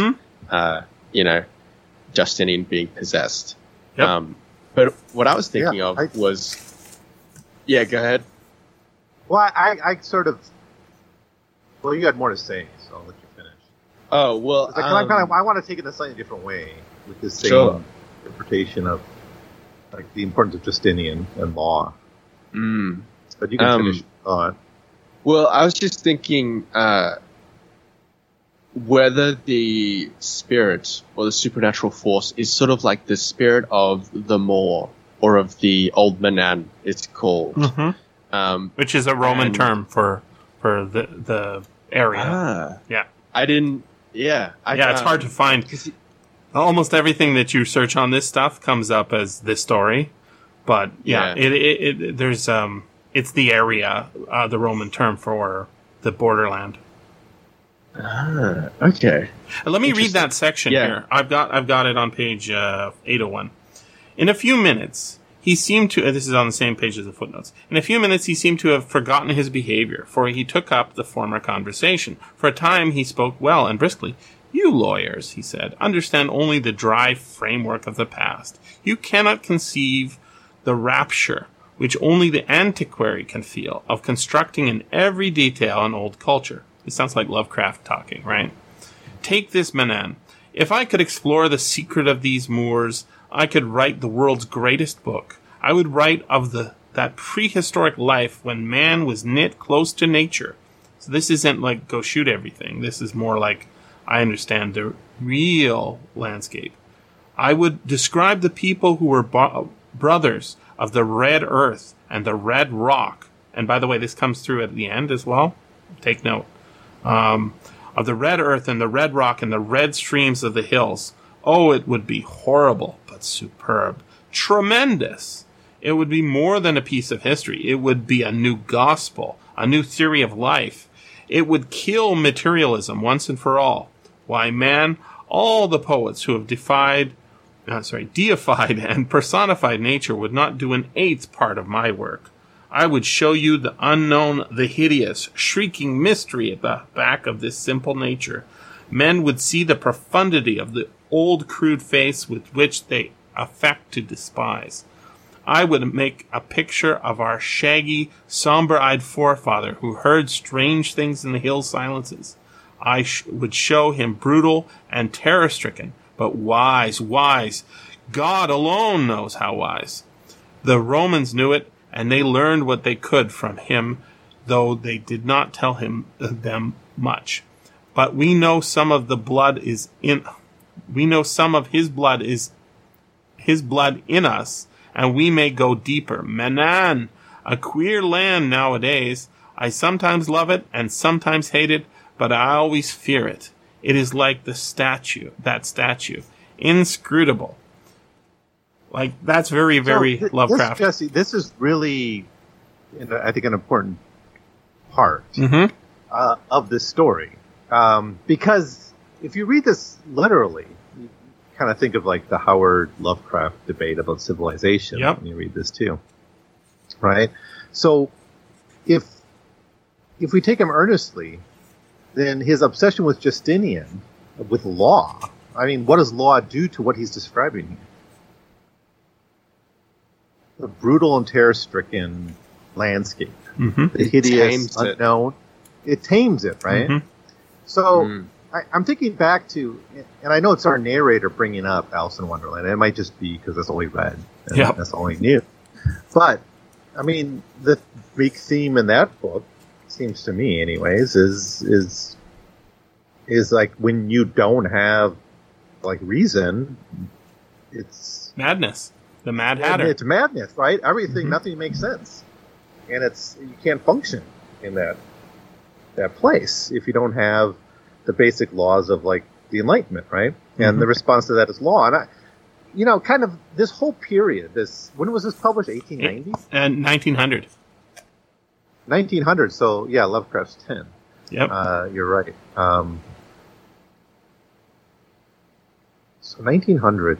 It's set in the 1890s. We don't know when. You have that fin de siècle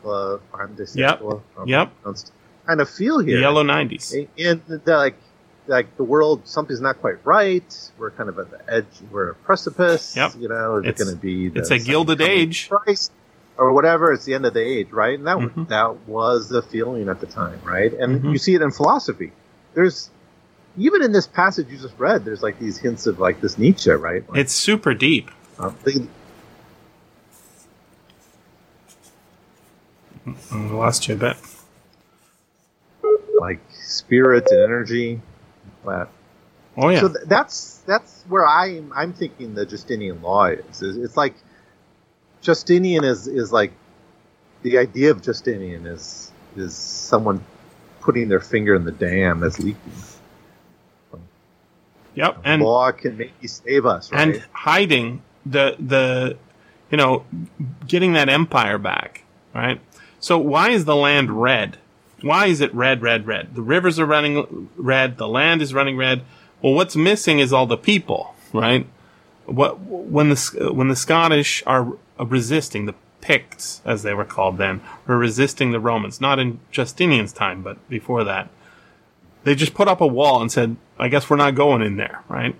And they had we have the kind of reconstruction of all sorts of cultures based on what we think they were like, based on what the Romans said, right? So for the UK, it's all about Druids, whatever they were, right? For Germany, it's like that is their national spirit, right? Like what the Romans said about these weird tall guys with blonde hair had a great impact. With all Tacitus, right? Yeah, it's like this is the same thing. That river, the Rhine, was a line of demarcation. We don't cross in there because we lose legions when we do. So these are the borders for now, and Scotland is the border there. But Scotland is part of empire.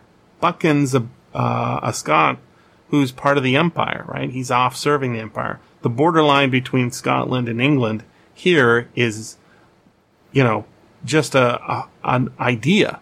There is no separation of currency. There's no separation of, nation. They're servants of empire. And so I think that there's underneath a lot of Buchan stuff is like, this empire shit is like really bad. Even though I'm doing it all, I'm in favor of it all. It's also really bad.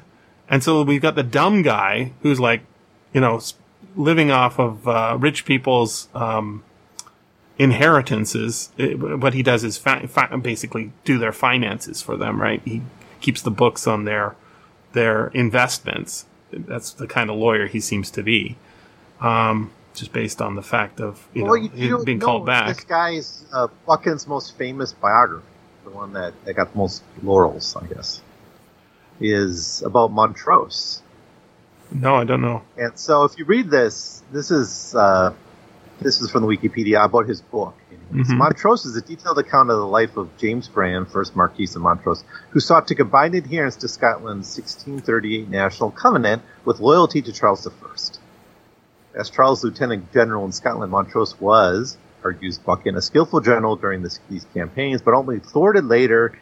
But anyways, the point is he's a similar kind of guy to Buchan, right? He's a Scot who wants to be loyal to this empire. It's a very different context, of course. Yeah. In the 17th century, of course, because then the Scottish kings were ruling England, right? Yep. And actually, the Jacobites are mentioned in the book. In a very they're mentioned in here. Yep. They're kind of put in a scornful way. Yep. Well, it's because he's our narrator is not. He's not. It's not that he's unreliable. He's reliable as he needs to be. But there's all these touches that make me think, oh my God, he's like putting a spin on all these billiard moves to drop these things in the pockets. It is a very much I was going to say pocket pool. That's not what it is. It's very much like a billiards game sort of story because he set up all these things. He's telling us what to expect. He's got all these things going on. But then we get that end where the red, right? I'll just read that section again if I can find it. What is it? These lines are very Lovecraftian. I would show you the unknown, the hideous, shrieking mystery at the back of simple nature. And I don't see the lines. Oh, here it is. I would describe the people who were brothers of the red earth and the red rock and the red streams of the hills. Well, Scotland, it can turn red, I guess, with the heather, especially in the fall, maybe. Okay, but then look at this, right at the end. The groom would have driven, and this is again, we're back with the groom who was at the beginning of the story, taking him to the estate, and who he admired, I think, because he kept the horse neat or something. The groom would have driven me sedately through the park, but I must have speed or go mad. I took the reins from him and put the horse into a canter. We swung through the gates and out into the moor road, for I could have no peace till the ghoulish elder world was exchanged for the homely ugliness of civilization. Once only I looked back, and there, against the skyline, with a solitary lit window, it's a Gothic romance right there, the house of Moore stood lonely in the red desert. Red desert? right? So he knows exactly what he's doing. We're having trouble picking it all up because we're reading it more than 131 years later, right? Like it's hard for us. But he's putting all the work in. Holy cow. This is fun stuff. I really dig this story. It's just, it's not filmable in the normal way. It would have to have narration, and then we have to have like sort of a comedic narrator character, and then this it's super much like he's coming at it from like, I'm a simple guy. I know about Jesus. I heard of him. I just like shooting things. And then this other guy, he's like a Lovecraftian character, and his wife, she's like, I respect you. You're my cousin. Please help my husband. No one else can. And like, how is he going to help? Right? How is he going to help? He can't help. Yeah. But it happens in the Fall of the House of Usher the exact same way, right? I go to visit my friend because I got a letter. And the letter said, come. And then you get there and it's like a madhouse. And in the end of the Poe, the house has like a giant crack and descends into like it literally cracks apart and collapses into the surrounding tarn, right? I was like, well, that's the end of that house. And it's like it could all be a metaphor for venereal disease, but you can also take it as like you're go crazy if you start thinking about all the servants who built that giant house for you. Where are the kids in this family, huh? Gotta ask you that. Right? There are none. There are none.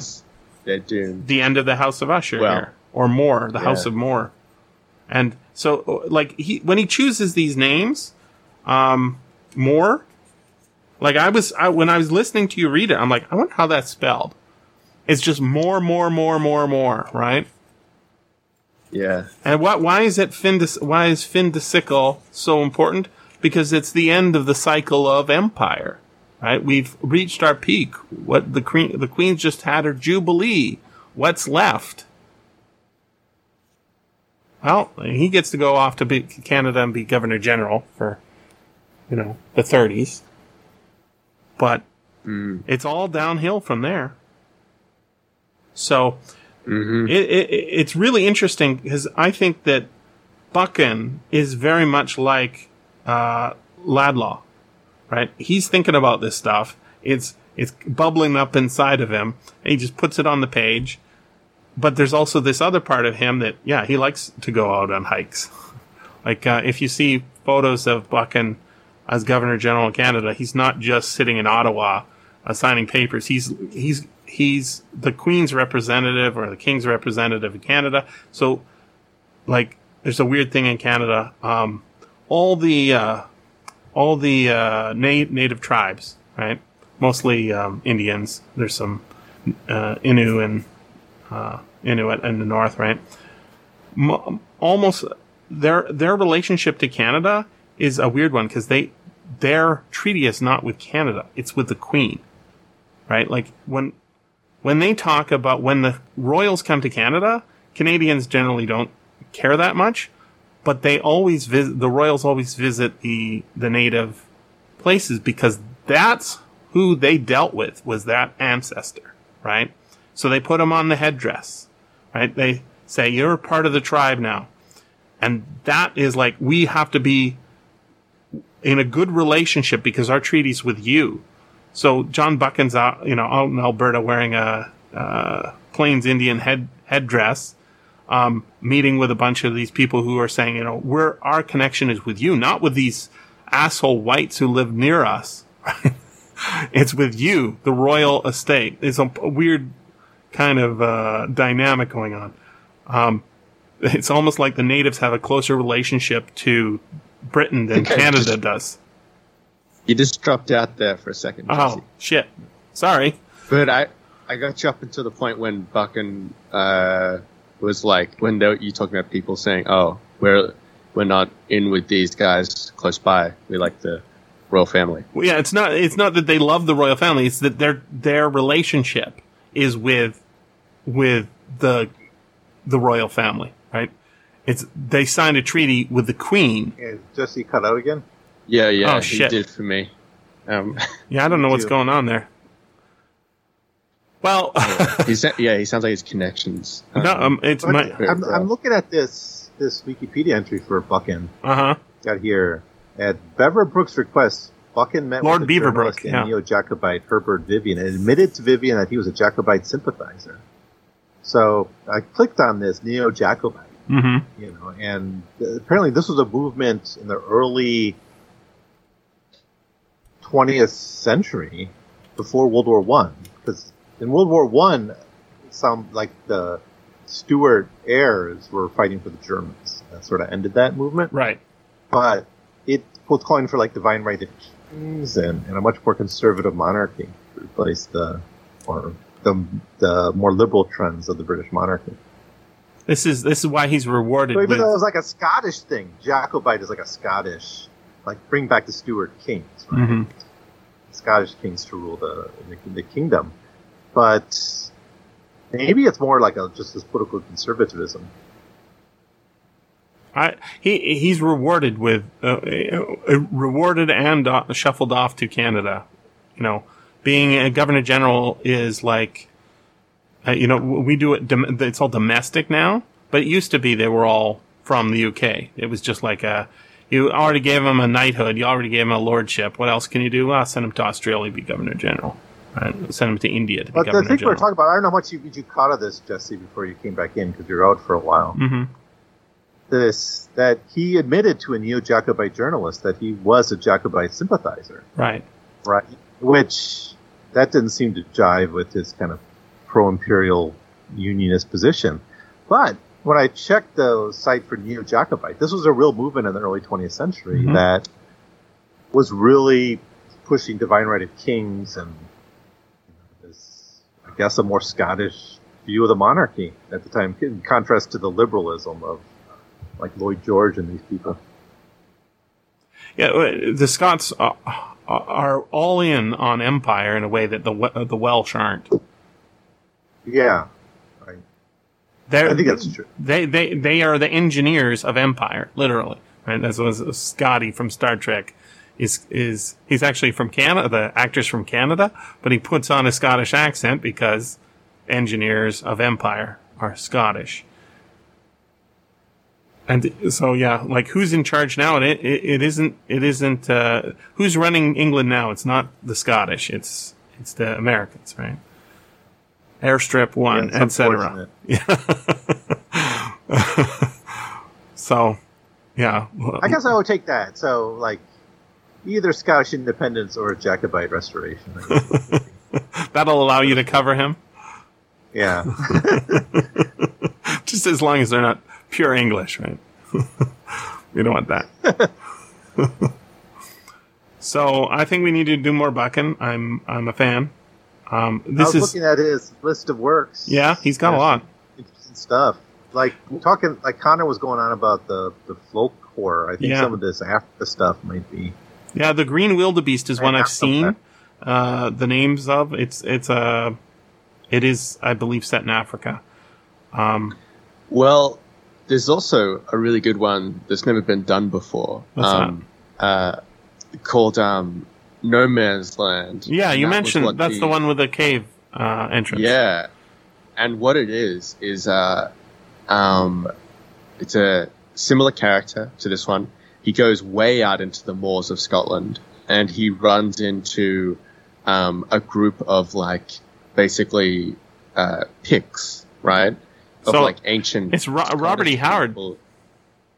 That's Did a similar thing. It's very similar to Worms of the Earth. Yeah. No, it's not at all similar. But No, it's the a premise. similar idea. Yeah. But it reminded me a bit of when we were in this story when he's talking about the ancient man of the Moor who is brutal but also wise. That's another that also comes up in that story. No Man's Land.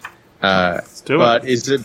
it's a bit more action packed. Like it's got some pretty good action scenes in it, and probably a bit of a less deep story. But there's a lot of good Buchan stuff. Yeah, no, he's a really he didn't get his writing career based on him being rich, right? This is actually like he got a writing career in addition to being a servant of empire. What's funny is 39 Steps is a potboiler. It's not really well written in the structure, but it's really fun to read. It's like an action-packed fun read. Whereas he's got some very interesting ideas. But notice we've got like Justinian and Theodora, who you don't just throw that in there for nothing, right? It's because they're parallel to the two people in this House of More. The lines... I'll just read this top of 805 column. No, there was my friend with his suffering face, and it was the library of More. And then he spoke of Theodora, actress, harlot, devotee, empress.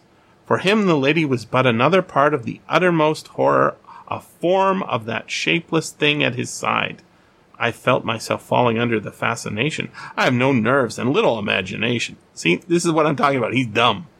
But he's supposed to be dumb. But in a flash, I seemed to realize something of that awful featureless face crouching ever at the man's hand till darkness and loneliness come, and it rises to its mastery. I shivered as I looked at the man in the chair before me. These dull eyes of his were looking upon things I could not see, and I saw their terror. I realized that it was a grim earnest.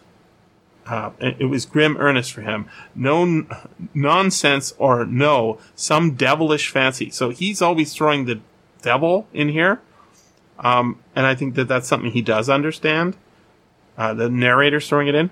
But he also, there's 2 times he laughs out loud inappropriately. When this guy's dying at the table or whatever. First time he makes that joke in his own head about the tea party. He says, it was a mad tea party with vengeance, Sybil, the melancholy little dormouse, and Ladlaw, the incomprehensible hatter. That makes him Alice, right? I laughed aloud, but checked myself when I caught my cousin's eye. She's like, you doofus. He's a real jerk. Doesn't notice that, Yeah. And the other time he laughs aloud. She's horribly anxious about her husband. Yeah. And worried for him, and this jerk's just coming in and giggling to himself because he always thinks it's funny. It's horrible. And so she says, don't ask about this shit when I'm around. Let him tell you when I'm not around. Meanwhile, she's camped out outside the library. He gets in the library with him, and he says, "Okay, I'm going to tell you. It's the devil." And then the guy laughs. He laughs out loud. And then he says, "Oh, you're serious?" And he says, he's nuts in his own head, right? So he's always dismissing what's going on. And so it sort of subverts what we would, we normally think of as the way to do a Lovecraft story, right? The way we do a Lovecraft story is, there's no jokes ever. There's only wry senses of oh, that's clever wordplay, or the situation is funny, or we see it as funny because we're so distant from it.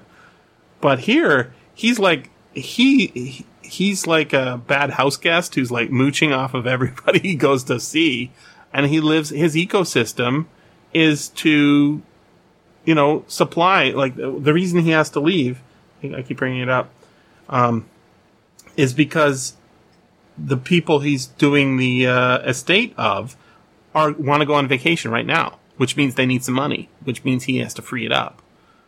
And I want to go back to just mention, I mentioned it briefly at the beginning. He mentions the Clanroydans. So why is this detail in here?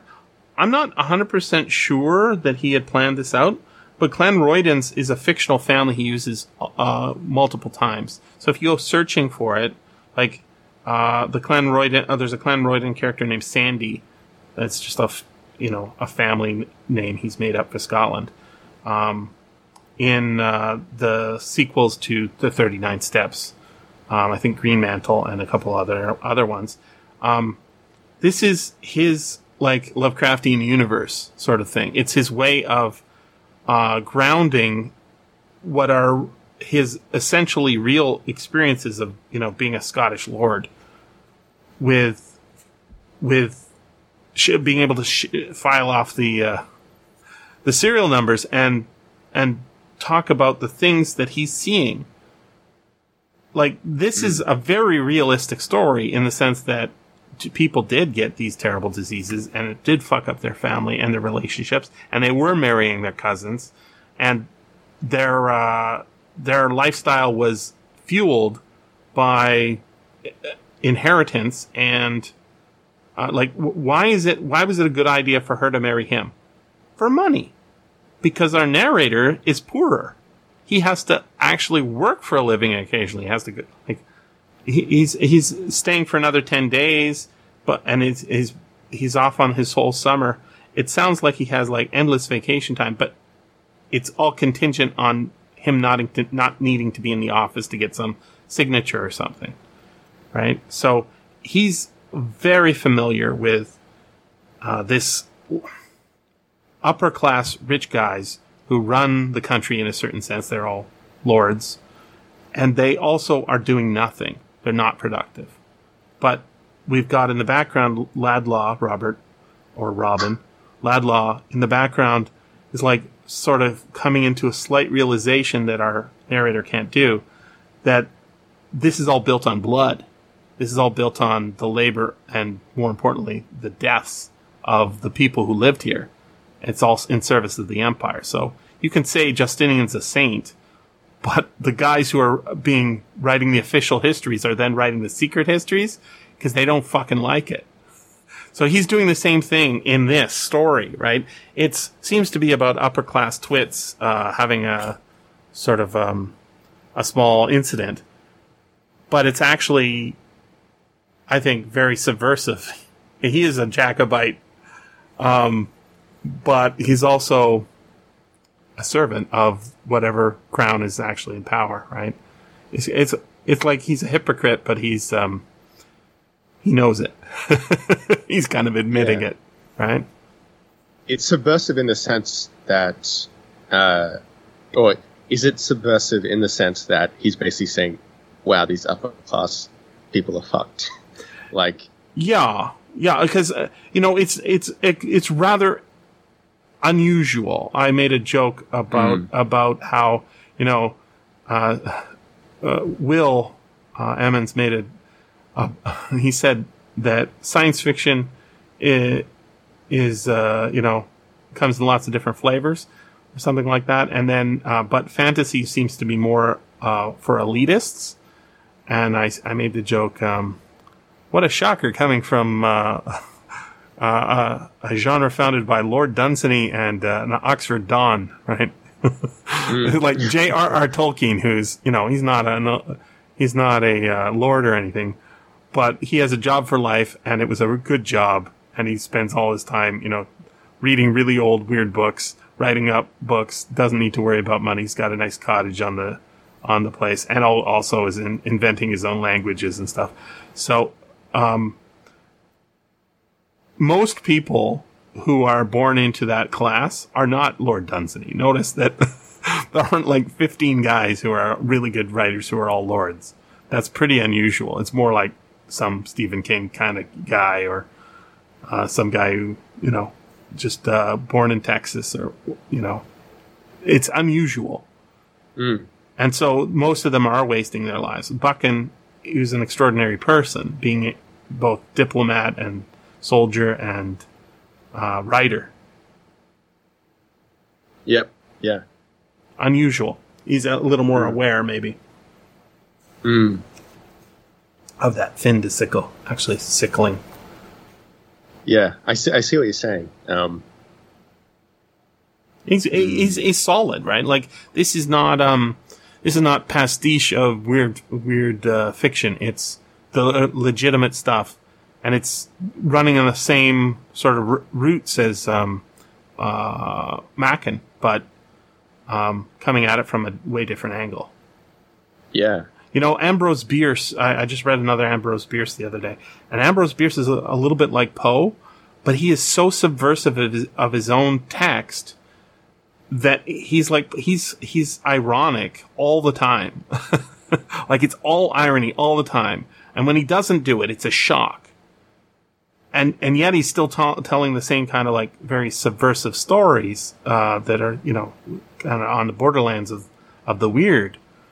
But if you're not, like, you say, why is this so weird in this way? It's because he's having fun. He's doing this weird thing, like, when you read William Gibson, right? Why is he always talking about what things are made out of? Like the material of the cloth on the chair, or the color of the metal on the table, right? Like, it's chrome. Why do we need to know that? Because that's what he's interested in. And Buchan has a kind of an ironic overlay. When you read the 39 Steps, it's very... You cut out there again, Jess. Oh, shit. Oh, I don't know what I was saying. Doesn't matter. We're closing in on being done anyways, I think. Hello? Can anyone hear me? I can hear you. Yeah, okay. Just going again. I don't know what's going on. It's usually not many internet problems. No, it seems... That is strange. I'm not sure what time it is for him over there. It might be. You guys can't hear me? 6:30. Yeah. You guys don't normally record around this time, do you? No. Yeah. You're Okay, back? yes. I could hear you the whole time there, Uh-huh. and my internet's Okay. saying I'm fine. It must be some sort of Skype issue. Yeah. Whatever. You were just about to say what Buchan was interested in. You said William Gibson interested in materials. Yeah, and Buchan's Buchan has got he's got this sort of adventure-y thing that he overlays on everything. He's fun. He's at the adventure, and so this is a bit unusual in that our fun adventure guy is sort of stymied at all opportunities. He wants to. The most exciting thing that happens is he runs away at the end, and the guy says, "You have to drive the horse for me from the wrong side of the seat." Like, that's the exciting part. That's not exciting. And he's stymied and he wants to leave all the time, right? But that's a weird thing to do to your story. It's probably why this story is not as well known. Yeah. Because, like, if you're a fan of Buchan, you probably know his adventure stuff. Mm-hmm. And then if that's what you liked and that's what you've read and you came to this story, you'd be like, what the hell is this? This is so different and boring comparatively. But this was, I think, I don't know whether I'd read any Buchan before this. I think this might have even been the first story of his that I'd read. It's good stuff. Yeah. I like his writing, and it is very. It's surprising to me that I didn't find Lovecraft having commented on this. Well, he was familiar with the Grove of Ashtaroth. Yeah, right? yeah. Like, that's in supernatural horror in fiction or in literature in that essay. But yeah, it is surprising because I think this is really his weirdest story. It's pretty weird. And I wouldn't be surprised if Lovecraft quite liked it for the atmosphere, right? Mm-hmm. Yeah, atmosphere is great. Yeah, it's pretty good. Yeah. I don't have either of you ever read a book called The Weird and the Eerie by Mark Fisher? Mm-mm. I know who Mark Fisher is. I didn't know he wrote a book about this. Yeah, he did. I think it came out of like a short essay he did on weirdness in fiction and just in media in general. But he tries to define weirdness, and he also adds in some of his own sort of definitions. Like, he creates a definition for what is weird, and then also he adds on a definition for eerie. So something is eerie. It means a sort of different thing. So he would say that the more in this story would be eerie. There's nothing really, there's no intent, there's no consciousness to the more. And so it's just this vast empty thing that is very strange. But he would say, but Mark Fisher, according to his definitions, he would say that the situation with Laidlaw was weird because there is some sort of a force that we don't understand or comprehend, but clearly has intent in this situation, and it's outside of the audience's understanding. Sounds right to me.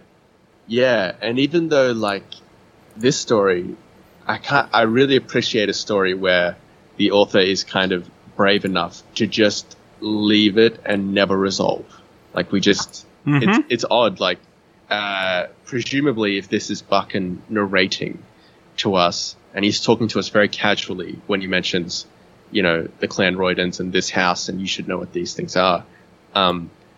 But the story just completely stops and we never get a resolution for what happens to Laidlaw in the end. We never get a resolution to him. He gets out of the gate and looks back once and then cut off. And normally, you know, I think publishers probably hate that, which is why you never see it. Yeah, you know, a story. By the way, that book is available as an audiobook. We need to book it as a show. It's only 4.5 hours. Apparently, which book is the Weird and the Eerie. Yeah, yeah, it's good. Let's do a show on it. It's a bit of a like what do you call it? Like a nonfiction philosophy essays. It says. So yeah, he's thinking it through. Yeah, I think he is tackling like many different films and TV shows and books in the essay, and he kind of jumps from each of them. Let's do it. So as a whole, there's a lot in there to unpack, but it's quite good. Let's do. I want to do a show on that book. That sounds really good. Yeah. All right, guys, I gotta go though. Well, thank you. Let's go. When can we book you a time For this book? for the Weary and the Eared, Eerie and the Weird, Weird and the Eerie? What did you say? We can. But we also, if you want to go back to Buchan, I think there's this Prester John. You were mentioned Prester John. Yeah, I'm interested. Yeah. Definitely. That's a novel. I think it's probably not short. And I don't know of the audiobook, but we can... 175 pages, original publication. Only But 175? that's probably not too bad.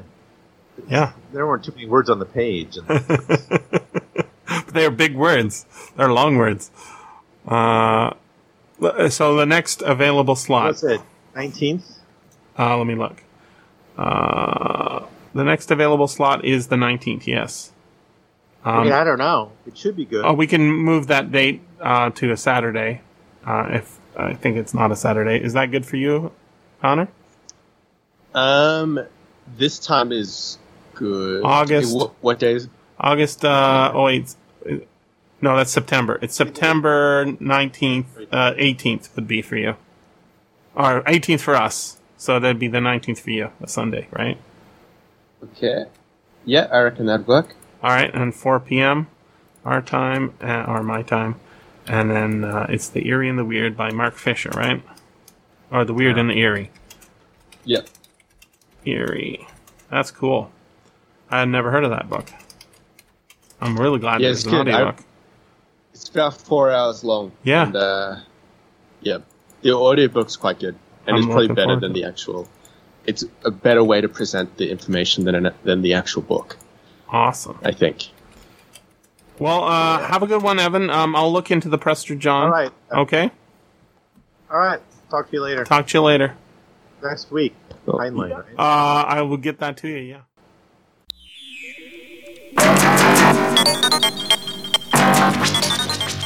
This has been the SFF Audio Podcast. Please join us at www.sffaudio.com. And thanks for listening. If you enjoyed this podcast, consider becoming a patron at patreon.com/SFFaudio.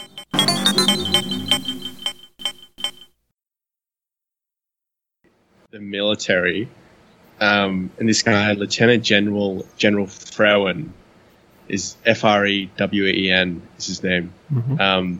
But insider knowledge, he likes everyone to call him JJ, because I guess it makes him a bit more human. But I saw him in the lobby of my office the other day, which is kind of bit like starstruck almost, since you see him on the news and stuff like that. Mm-hmm. Don't get starstruck. They're not better than you. No. They're not smarter than you. No, I don't think so. They're judging by the way stuff's going. That's right. With the rollout, they're definitely not. But it was odd to see him. He looked like he was in a rush, going somewhere. But yeah, how's everything in Canada, and how are you going? It was very hot yesterday. Yeah. It's we had like a sprinkle of rain. And Evan, you here with us? Yeah, I'm here. All right. Hello. I had some How's it trouble going? there at the beginning. Okay. Yeah, it's hot. There's no smoke yet, but we're told we're going to be getting the smoke. Is there fires? Yeah, there's usually fires in the summer now, but they're not floating in our direction. They're floating east, so they're getting it in Calgary, and I think Paul's getting some in Minnesota, Wisconsin, one of those cheesy places.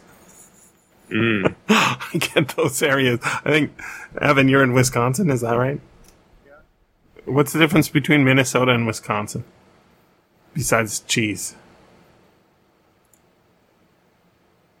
You're pretty far from your mic. Energy? Just getting your tail end of you there.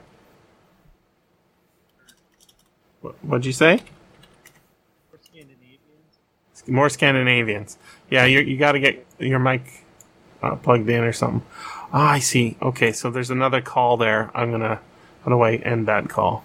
God damn it. Skype is so fucking stupid. Delete conversation? Would that end the call that we were having a minute ago? I don't know. Connor's muting and unmuting.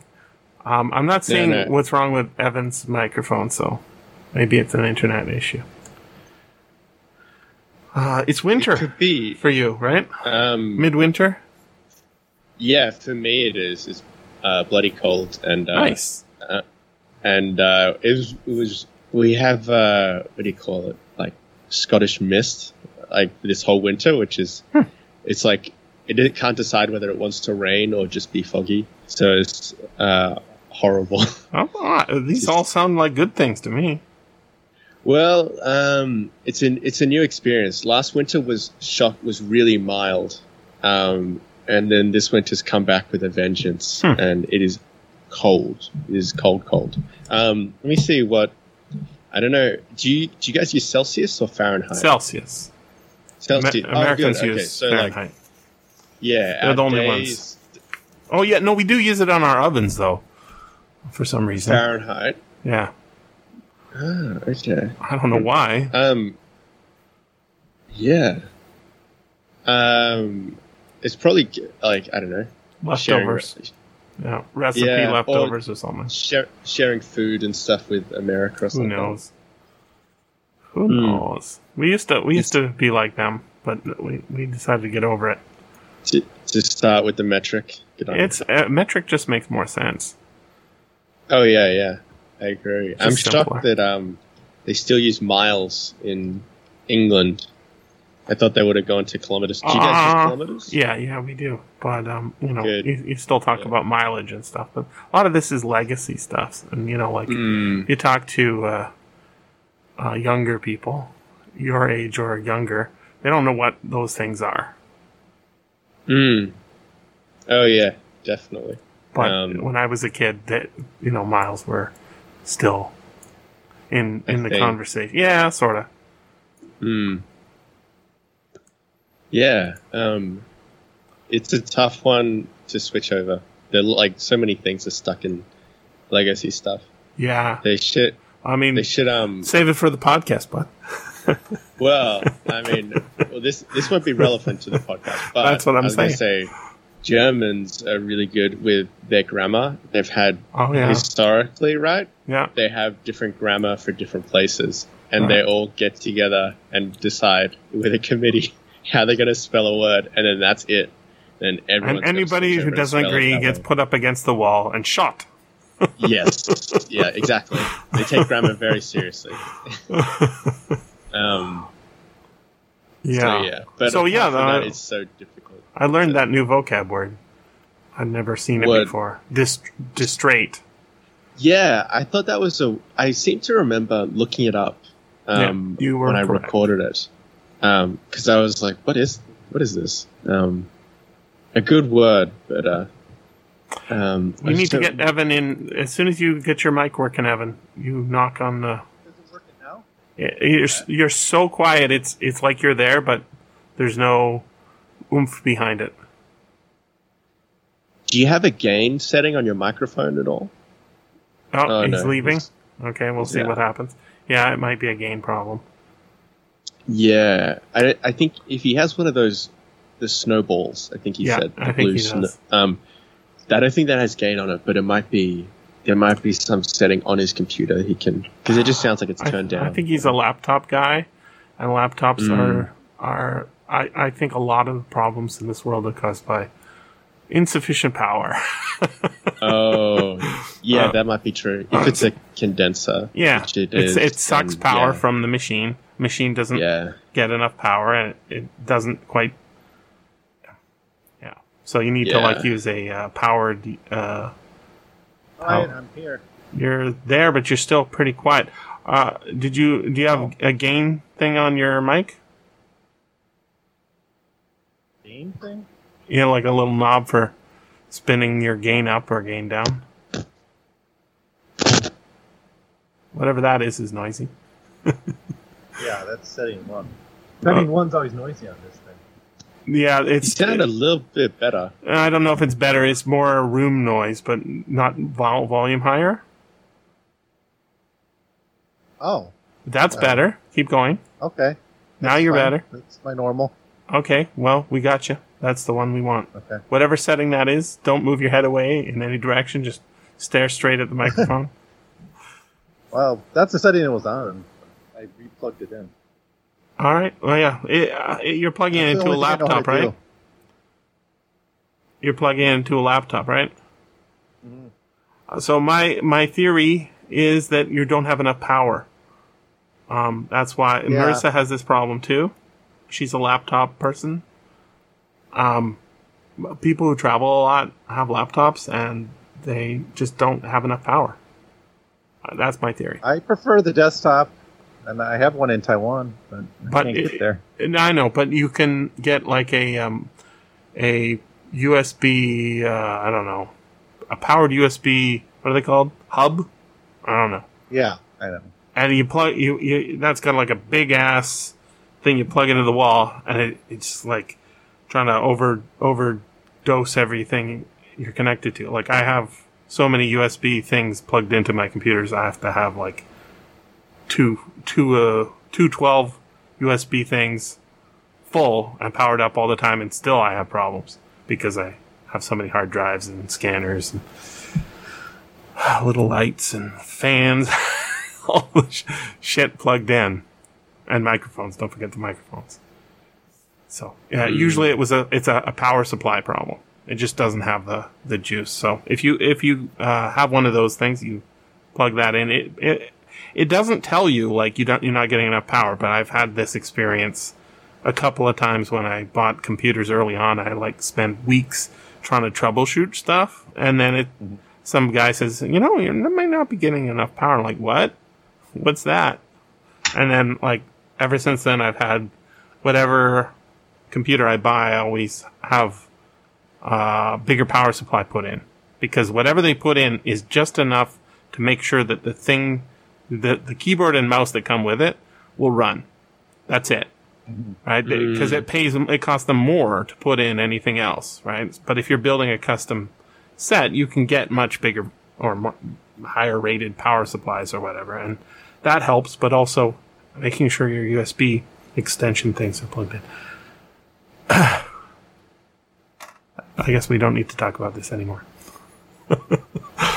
All right, Yeah, Evan. no, I need to buy things besides beer and cigarettes. Yeah, while you're at the beer and cigarette store, you can grab yourself a power supply for your computer or your USB hub.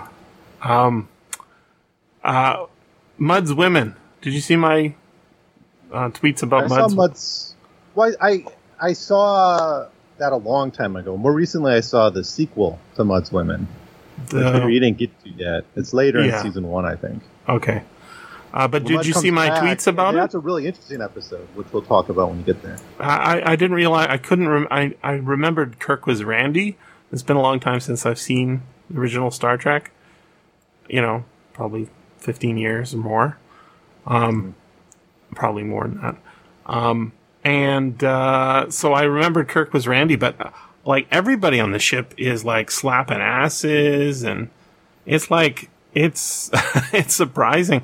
But Mud's Women, the worst part about it is, I tweeted, a big long thread about it, basically saying it's not a utopia. The Federation's like, they're like cops pulling people over on the side of the road, arresting them, seizing their drugs that are like, he says they're illegal, but like the only side effect is that they wear off, and really they're like placebos too.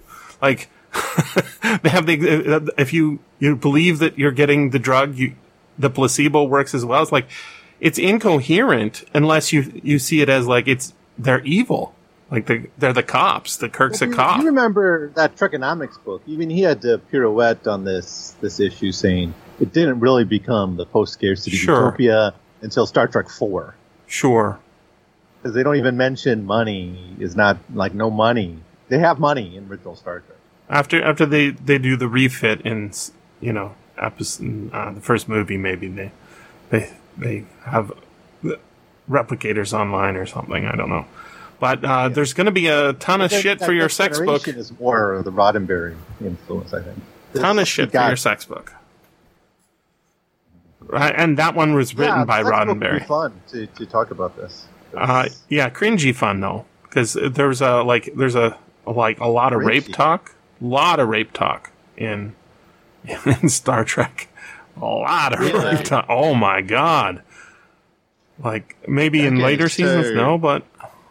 Well, I'm sure his relationship with the yeoman is really problematic too, right? There's an... If you're going to use the word cringy, I'll have to throw out the word problematic. Dude, the word... It's a previous episode to that, but basically Kirk goes through the transporter, gets divided into two. And then Kirk says, there's somebody going, he's like on the bridge of the Enterprise. The good Kirk is on the bridge of the Enterprise. Says, somebody going around the ship looking like me and raping people. If you see them, report to me. And then Yeoman Rand says, with Spock standing there, has to recount how Captain Kirk tried to rape her a few minutes ago. Jeez. And she's reporting to Captain Kirk, and he says, I never did that. So, like, he goes and makes that announcement. It's like, if you look at the HR department, this is like, red flags everywhere. Red flags everywhere. What I really like is this, the historian, the ship's historian. Did you meet her yet? No. I think she only shows up in one episode. Okay. Which, there was like one of these top 10 jobs on Star Trek. Yeah. That you didn't think were there. But actually, a ship's historian makes a lot of sense. Right? It makes a lot of sense. Because you'd need someone like, how did Leonidas deal with this at Thermopylae? All similar situations. Well, yeah. Speaking as a historian who's underemployed, just military history, right? The guy's training in the Forever War is like all military history when he's becoming an officer. Yeah,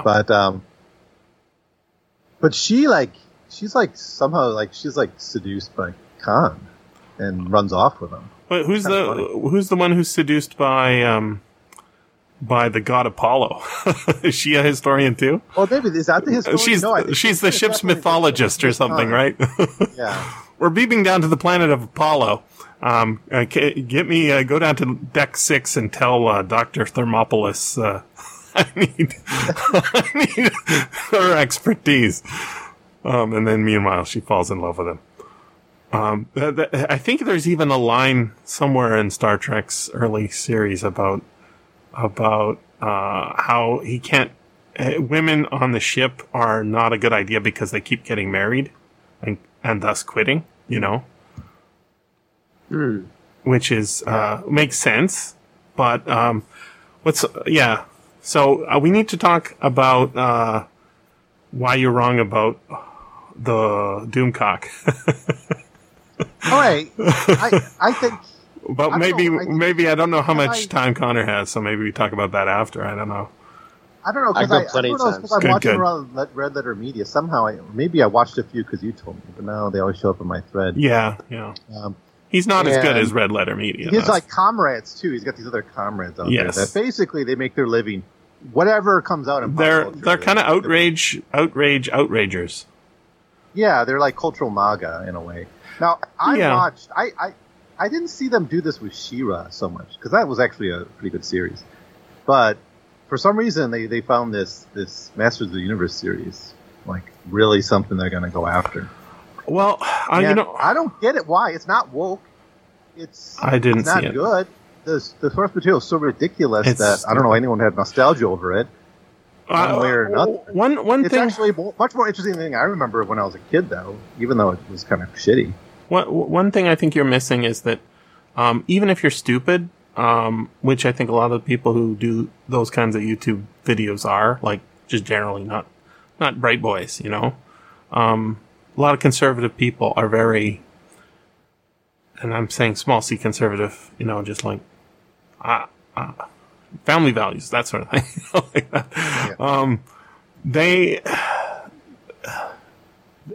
They're simple, but they can smell hypocrisy. So one of the things that's going on with, the reason MAGA is so popular is not because Trump is just so skilled at doing what he's doing. It's because he has the right enemies.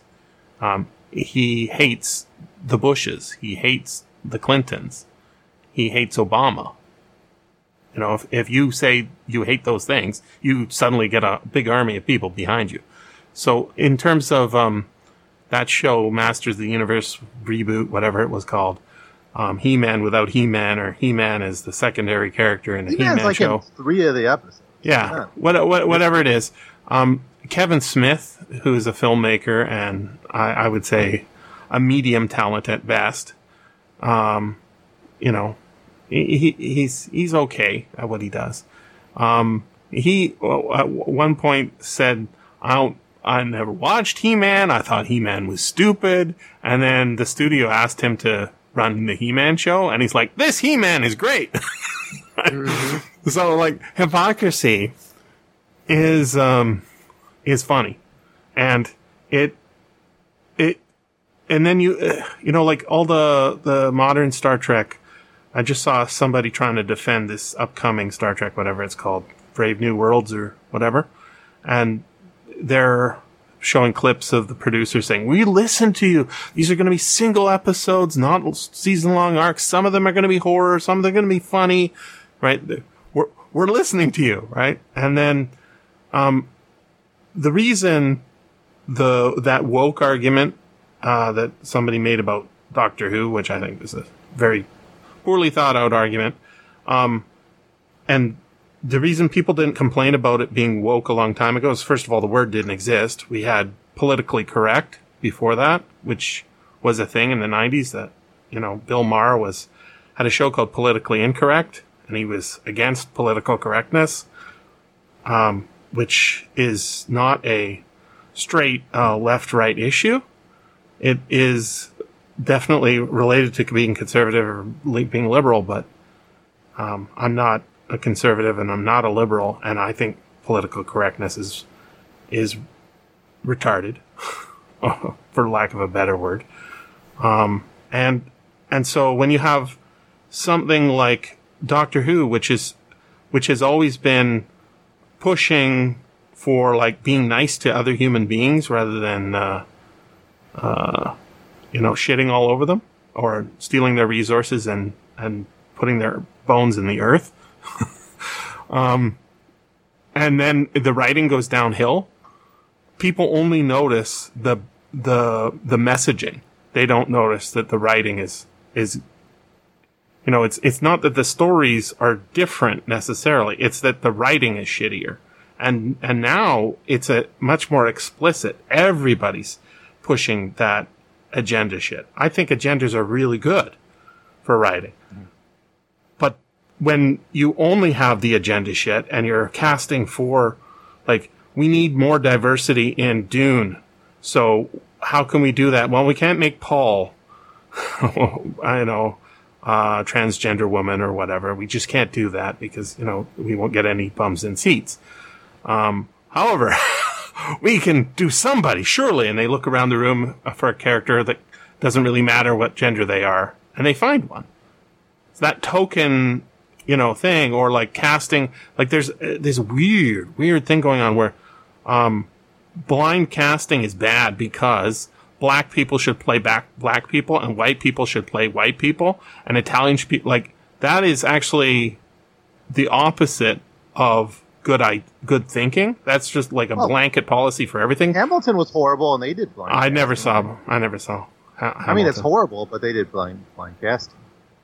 Well, I thought it was, wasn't it supposed to be just pushing black people? I thought that was the point of it. There's white performers and black performers. Is there? Black Okay. play white people, and there's a show called Bridgerton that somebody mentioned that another show I haven't seen.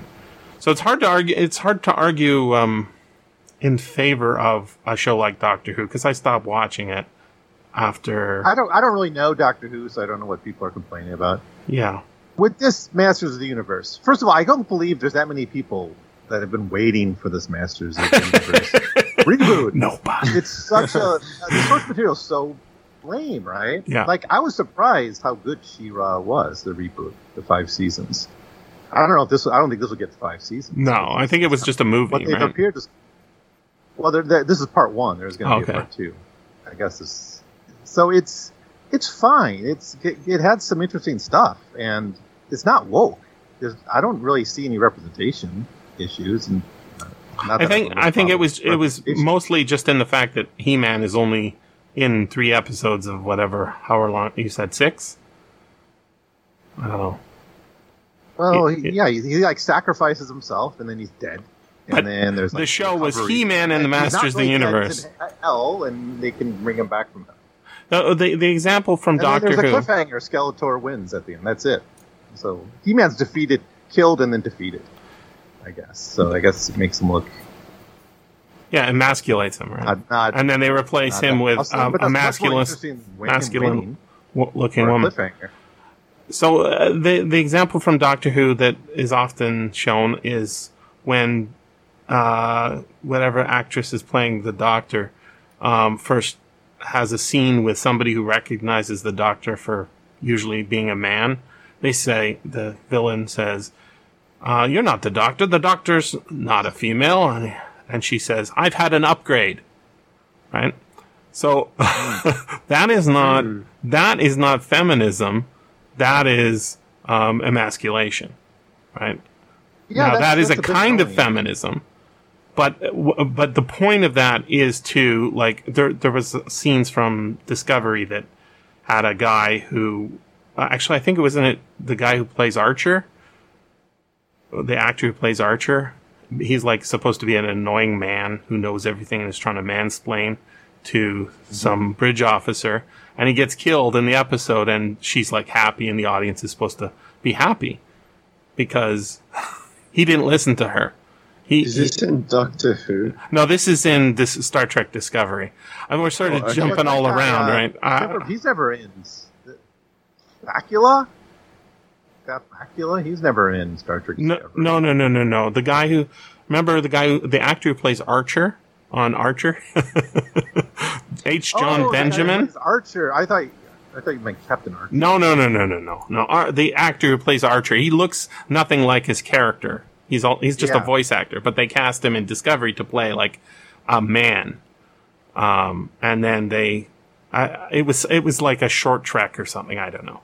It was supposed to be funny, but it was basically, we've just killed off. It's like doing a red shirt, but they killed him off on purpose rather than to serve the plot. The whole point was to kill him off because we hate men, or we hate mansplaining or whatever. And I'm like, that is, my mom was a feminist. I went on those marches as a kid. I didn't have any choice. She wanted to go. I'm going. So I understand what it's about. They were chanting, like equal rights, equal pay. It wasn't like we're better than men. And if you say that men are better than women or women are better than men, just in general, rather than, at lifting or, I don't know, nursing, I think you're making a huge fucking mistake. You might say men are better at writing, and I was like, well, you better narrow that down a lot, because if it's about guns, I'm sure you're right. But if it's about, parenting, I don't know that men are better. Probably not. I don't know that Dr. Spock is inherently better because of his Y chromosome. At parenting? At parenting, like men and women are both parents, but there are things women are better at just in general because their interests are like just overall. Like if we were giving a SAT, and of course we can't do that, but some sort of what we need is a Turing test for male or female. The Turing machine tests you to see if you're male or female based on your responses. Why would we want to do that? Just to make the point that I think is correct, that men and women are not identical, and yet we're not. We're all individuals, right? Dudes like collecting shit a lot more than women do. Women work on relationships a lot more. Well, that's. I don't think that's not a very controversial argument. I mean, that's what not and the transsexual movement says is men and women are different. That's the whole point, right? I am a woman. Some do, some don't. A woman that's establishing a difference from whatever they were biologically assigned as. Assigned as biologically by society. So, if you're a guy watching a show that you think is for you, I don't know why you would think He-Man's for you as an adult, but maybe it's wonderful. Maybe I'm wrong. I've never watched a full episode of He-Man without, being drunk or something. I have now. I've watched 5 of them. Okay. But you have a kid. Maybe you can relate. I know. I want to know what people are pissed off about, and there was nothing else on Netflix. Yeah. Yeah, there's a lot of nothing on Netflix, I think. What do you think about this, Connor? You're growing up in the woke world. I was going to say, I don't know whether you guys knew there was a adaptation of one of Terry Pratchett's books called The Watch, right, which is based on some of his characters. Yeah, Discworld stuff. I don't know whether you've ever read the books. No. I haven't seen the TV show. I think I kind of refused to watch it. But what was interesting is that book was fantastic because it had fantastic representation. That was definitely not tokenism in any way. He just likes unusual characters, sure, or just a wide variety of characters, right? And for instance, the main sort of love interest is sort of like a very unusual one, right? Like the woman's not traditionally pretty, and the guy's not traditionally, I don't know, handsome, masculine, sort of rom-com the lady's not figures. Not slim and attractive, and the man's exactly not buff and bearded or whatever the current male fantasy is. Or he's not totally competent and in control all the time and witty. But they made an adaptation which I'm had looking at it. And they obviously changed that so that they were the woman was slim and pretty and very competent, and the fella is handsome and whatever. But then they added in a bunch of other representation as well. So they kind of took out the original I don't know, diversity or representation, and then added in other stuff as well. So it was weird to do that because it's it didn't need any of that. It was already there. And I think ironically there was a character which the whole point of the character is, female erasure, I think is what it's called. Mm-hmm. where like women accomplish things in history, but they're just not. Theodora. They're either. Who's Theodora? She's in our story today. Save it for the podcast, Jesse. Ah, okay, yeah. But yeah, and they there's a woman, and that's kind of her story, and instead they took her out and replaced her with a queer character, which is just the irony of her stories about female erasure, I think, and they took her out. Yep. Well, they know better than the writer who wrote the book. Yeah, and well, it's a shame because it had everything they should have wanted to make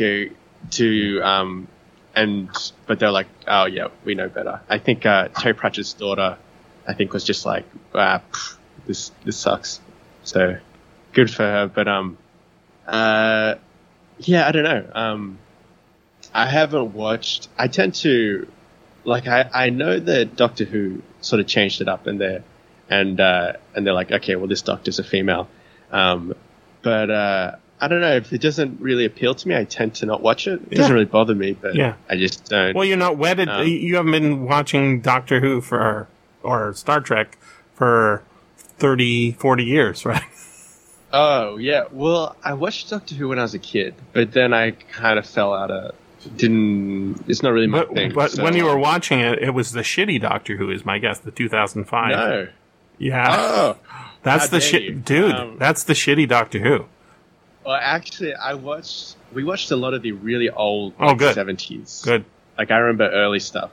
And then I watched David Tennant and the fella before that, Christopher Eccleston. The writing is just shit there, man. It's just not good. As a kid, I liked it. Looking back now, yes, totally. I wanted to like it because I was getting upset about Doctor Who going off the air originally in the 80s, but I was also saying this writing's sucking, right? Like the writing's getting worse. And then they did a reboot TV movie on Fox News or Fox Channel trying to, bring it back. And it's like complete flop. And then they wait another decade and bring it back, and it's like, you don't understand. You don't understand what it's about. He's a scientist, not a guy who has a magic wand. The magic wand was it was part of the way to get him out of situation. Yeah, and so it was like a writing crutch, right? Yeah, but it also allowed them to skip shit that was unimportant. It was a super formulaic show, but the good part was what's so interesting is Doctor Who is if you look at its structure, it's completely 100% the Time Machine, except it doesn't have that opening thing, and he doesn't go to other planets. But the first episode of Doctor Who, they go to caveman times, right? And the second one, they go to the Daleks. But then almost all the rest of the season, or whatever it was called back then, it's just they go to historical places, and they go to the Siege of Troy, and so it was it was the same premise, and so if you remember how the Time Machine works, he loses his TARDIS, right? He has to find it. That's the gimmick. And that allows him to explore the society. He also picks up a companion wherever he goes. In this case, it was the girl, whatever her name was, Neela or Leela. The little flower girl. And they have a chaste relationship because it's not about going to romance people all over the planet, even though, Wells was really into having mistresses. That wasn't the point. The point was so Doctor Who had something, and then they sort of lost the thread of what it was, which is basically history is really interesting, and there are other ways of living. And if this goes on, right, just traditional, science fiction shit. And now it's like aliens invade the Earth, which one we haven't used this alien in a while, and they turn it into a horror show or whatever. It's just bad writing in general. So. I don't know. Star Trek has shit the bed with Picard, so badly. Oh, yeah. I think they should just leave. I think they're doing another Indiana Jones movie, Dude. as well. They get progressively like the decline there is so incredible. It's just like Star Wars, right? First one, amazing, can't believe it. Second one, wow, that was good. Third one, what the fuck's with these Ewoks? You sort of got muddled, and then we wait 20 years for Jar Jar Binks. Yeah, fuck that shit. Ooh, yeah. It's tough, but I think. Yeah, the business is what drives it. Yes, it's all IP. Everything's fucking IP. And I was thinking about, there's like places all over the world, probably some in Australia even, where there's a little town somewhere or a province or what they're called territories and states where you are, where there's got a food named after it. Like Cheddar is a town in England, right? Mm-hmm. Every part of France is a kind of food, right? Champagne, bologna is in Italy, right? Everything is from some place. I have a joke about Germany is just about eating hamburgers. Frankfurters, and Essen. Berliners. Yeah, Berliners. Everything's about eating, right? There's even one here, Nanaimo. Is, like a kind of dessert. And none of these are patents.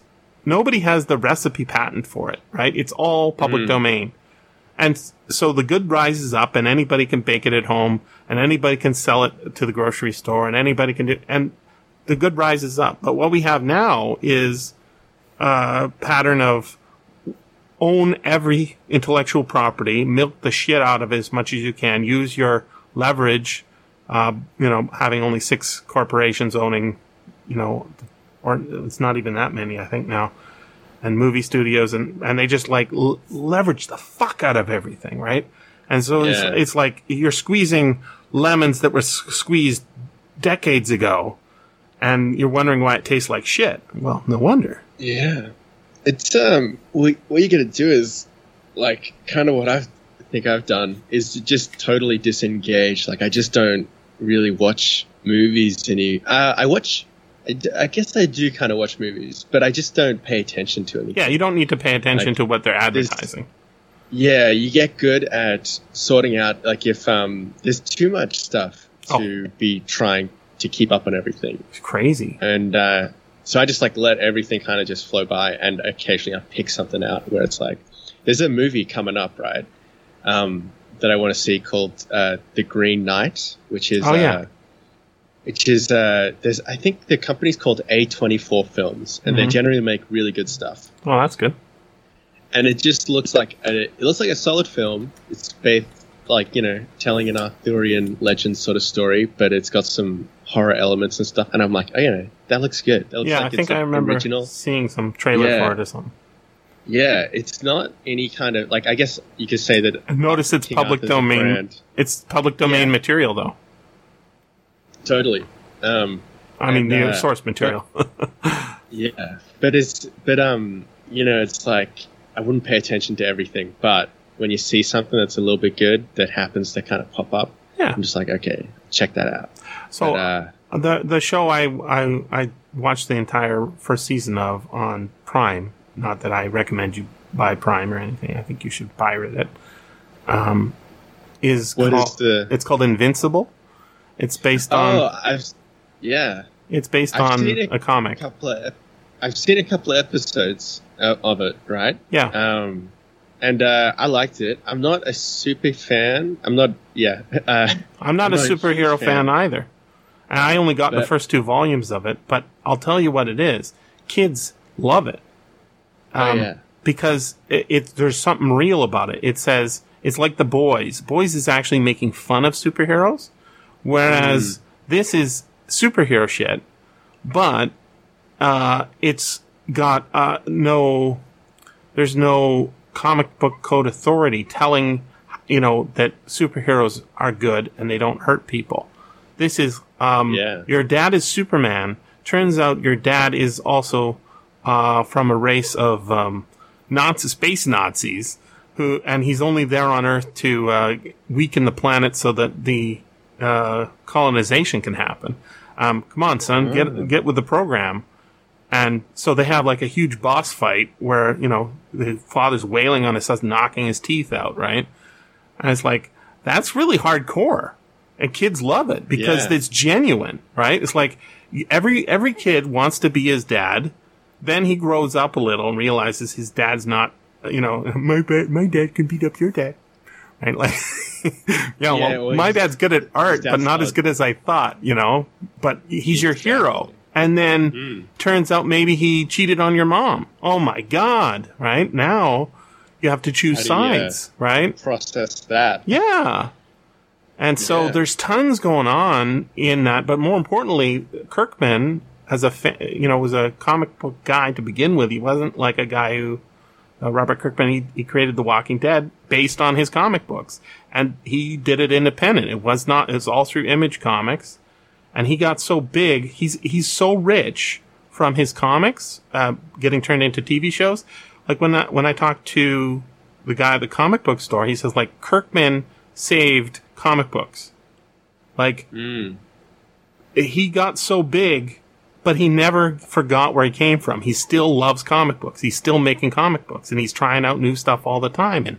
And he knows how to market. Like, he thinks about how he wants to market his own shit. So all of The Walking Dead came out in black and white.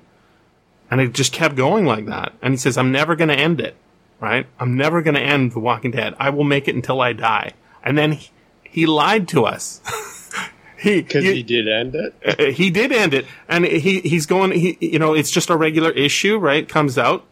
And you turn to the last page of it, and it says the end.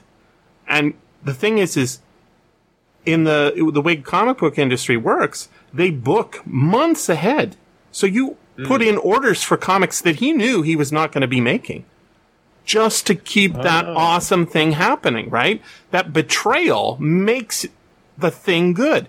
And then, I was always wondering, like, when is this going to come out in color? It's so big now. When is it going to come out in color? He ended it. And then, like, 6 months later, he's like, we're doing it in color now. We're doing the whole run, it's just like he's selling the exact same package in color. So all the people who bought it in black and white have to buy it again, right? And it was great for the comic book stores. Great for, he's so smart at marketing because he knows the industry. He knows what he wants, what he personally wants. And so when you watch that show, he's got a huge, deep bench of superheroes and superhero lore that barely gets touched on. Like, there's 3 frames of somebody's backstory when they're getting their head smashed in, right? Like he's having his life flash before his eyes. It turns out that he was Lincoln. It's like, what? I have the freeze frame. I don't remember that. Yeah, it was in there. Like, he's a character called the Immortal, right? And he's like a Celtic hero or whatever. Actually, it's kind of related to this show. There's a lot going on. I've seen the first 3 or 4 episodes of, but you haven't seen him. I need it. You haven't seen the twist, right? Yeah, because his dad is evil. He kills the Legion of Superheroes or whatever they are. I think it's because the big reveal has become a meme, right? Right. Of that show, so it's almost spoiled before you get into it. But I was thinking it's about his dad's Superman, right? Mm-hmm. Essentially. So but it's got a bit more of that realistic vibe to it, where if you're Superman, how could you not be a narcissist or a psychopath? Indeed. You're just like God surrounded by ants, right? That's how The Boys does it too, right? That's how. You've seen the show called The Boys? It's also a Prime show. I know it, but I haven't seen any of it. Okay, there's a character who's the Superman equivalent there. He has laser beam eyes, right?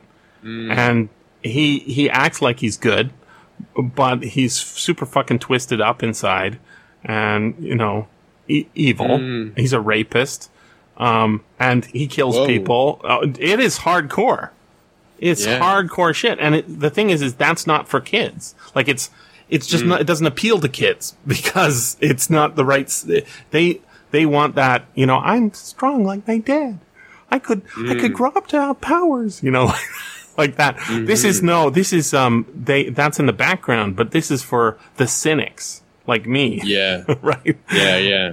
So it's very it's very Watchmen-ish as well. I was thinking, it's the same stuff. Blue guy in the Watchmen. Yep. Who's similar. Who's Dr. just, Manhattan. His humanity slowly. Yep. Because, Yeah. Absolutely. Do we want to get cracking on this episode? I'm just going to go to the bathroom and then I'll be back. Get rid of some of that coffee. Right. Back in a tick. You still with us, Evan? Yeah. I don't have much to add on that.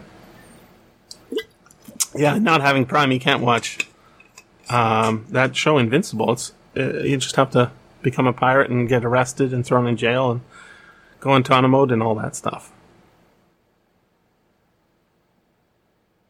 I heard Israel is wanting to vaccinate the elderly for a third shot. Yeah, I heard something about that. It's fucked up. I don't want to live this way for the rest of my life. Yeah, or maybe I'll never get to Taiwan.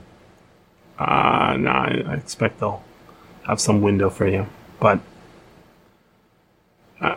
Paul's going crazy. I have with all my his documents, but the consulate's not doing it. I guess I can't say consulate. I'll offend the Chinese.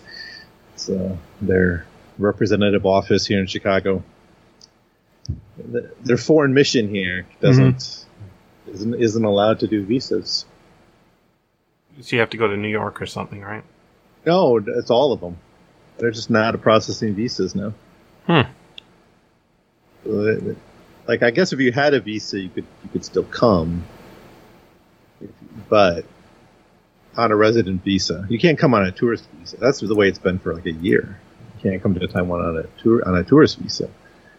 But you can come on resident visas, but now you can't even get a resident visa, which I need.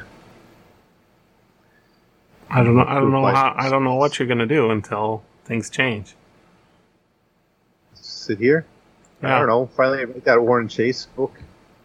He's a Wisconsin guy, so this might be a good place to do it. That one's not going to sell at all, because he's not a name.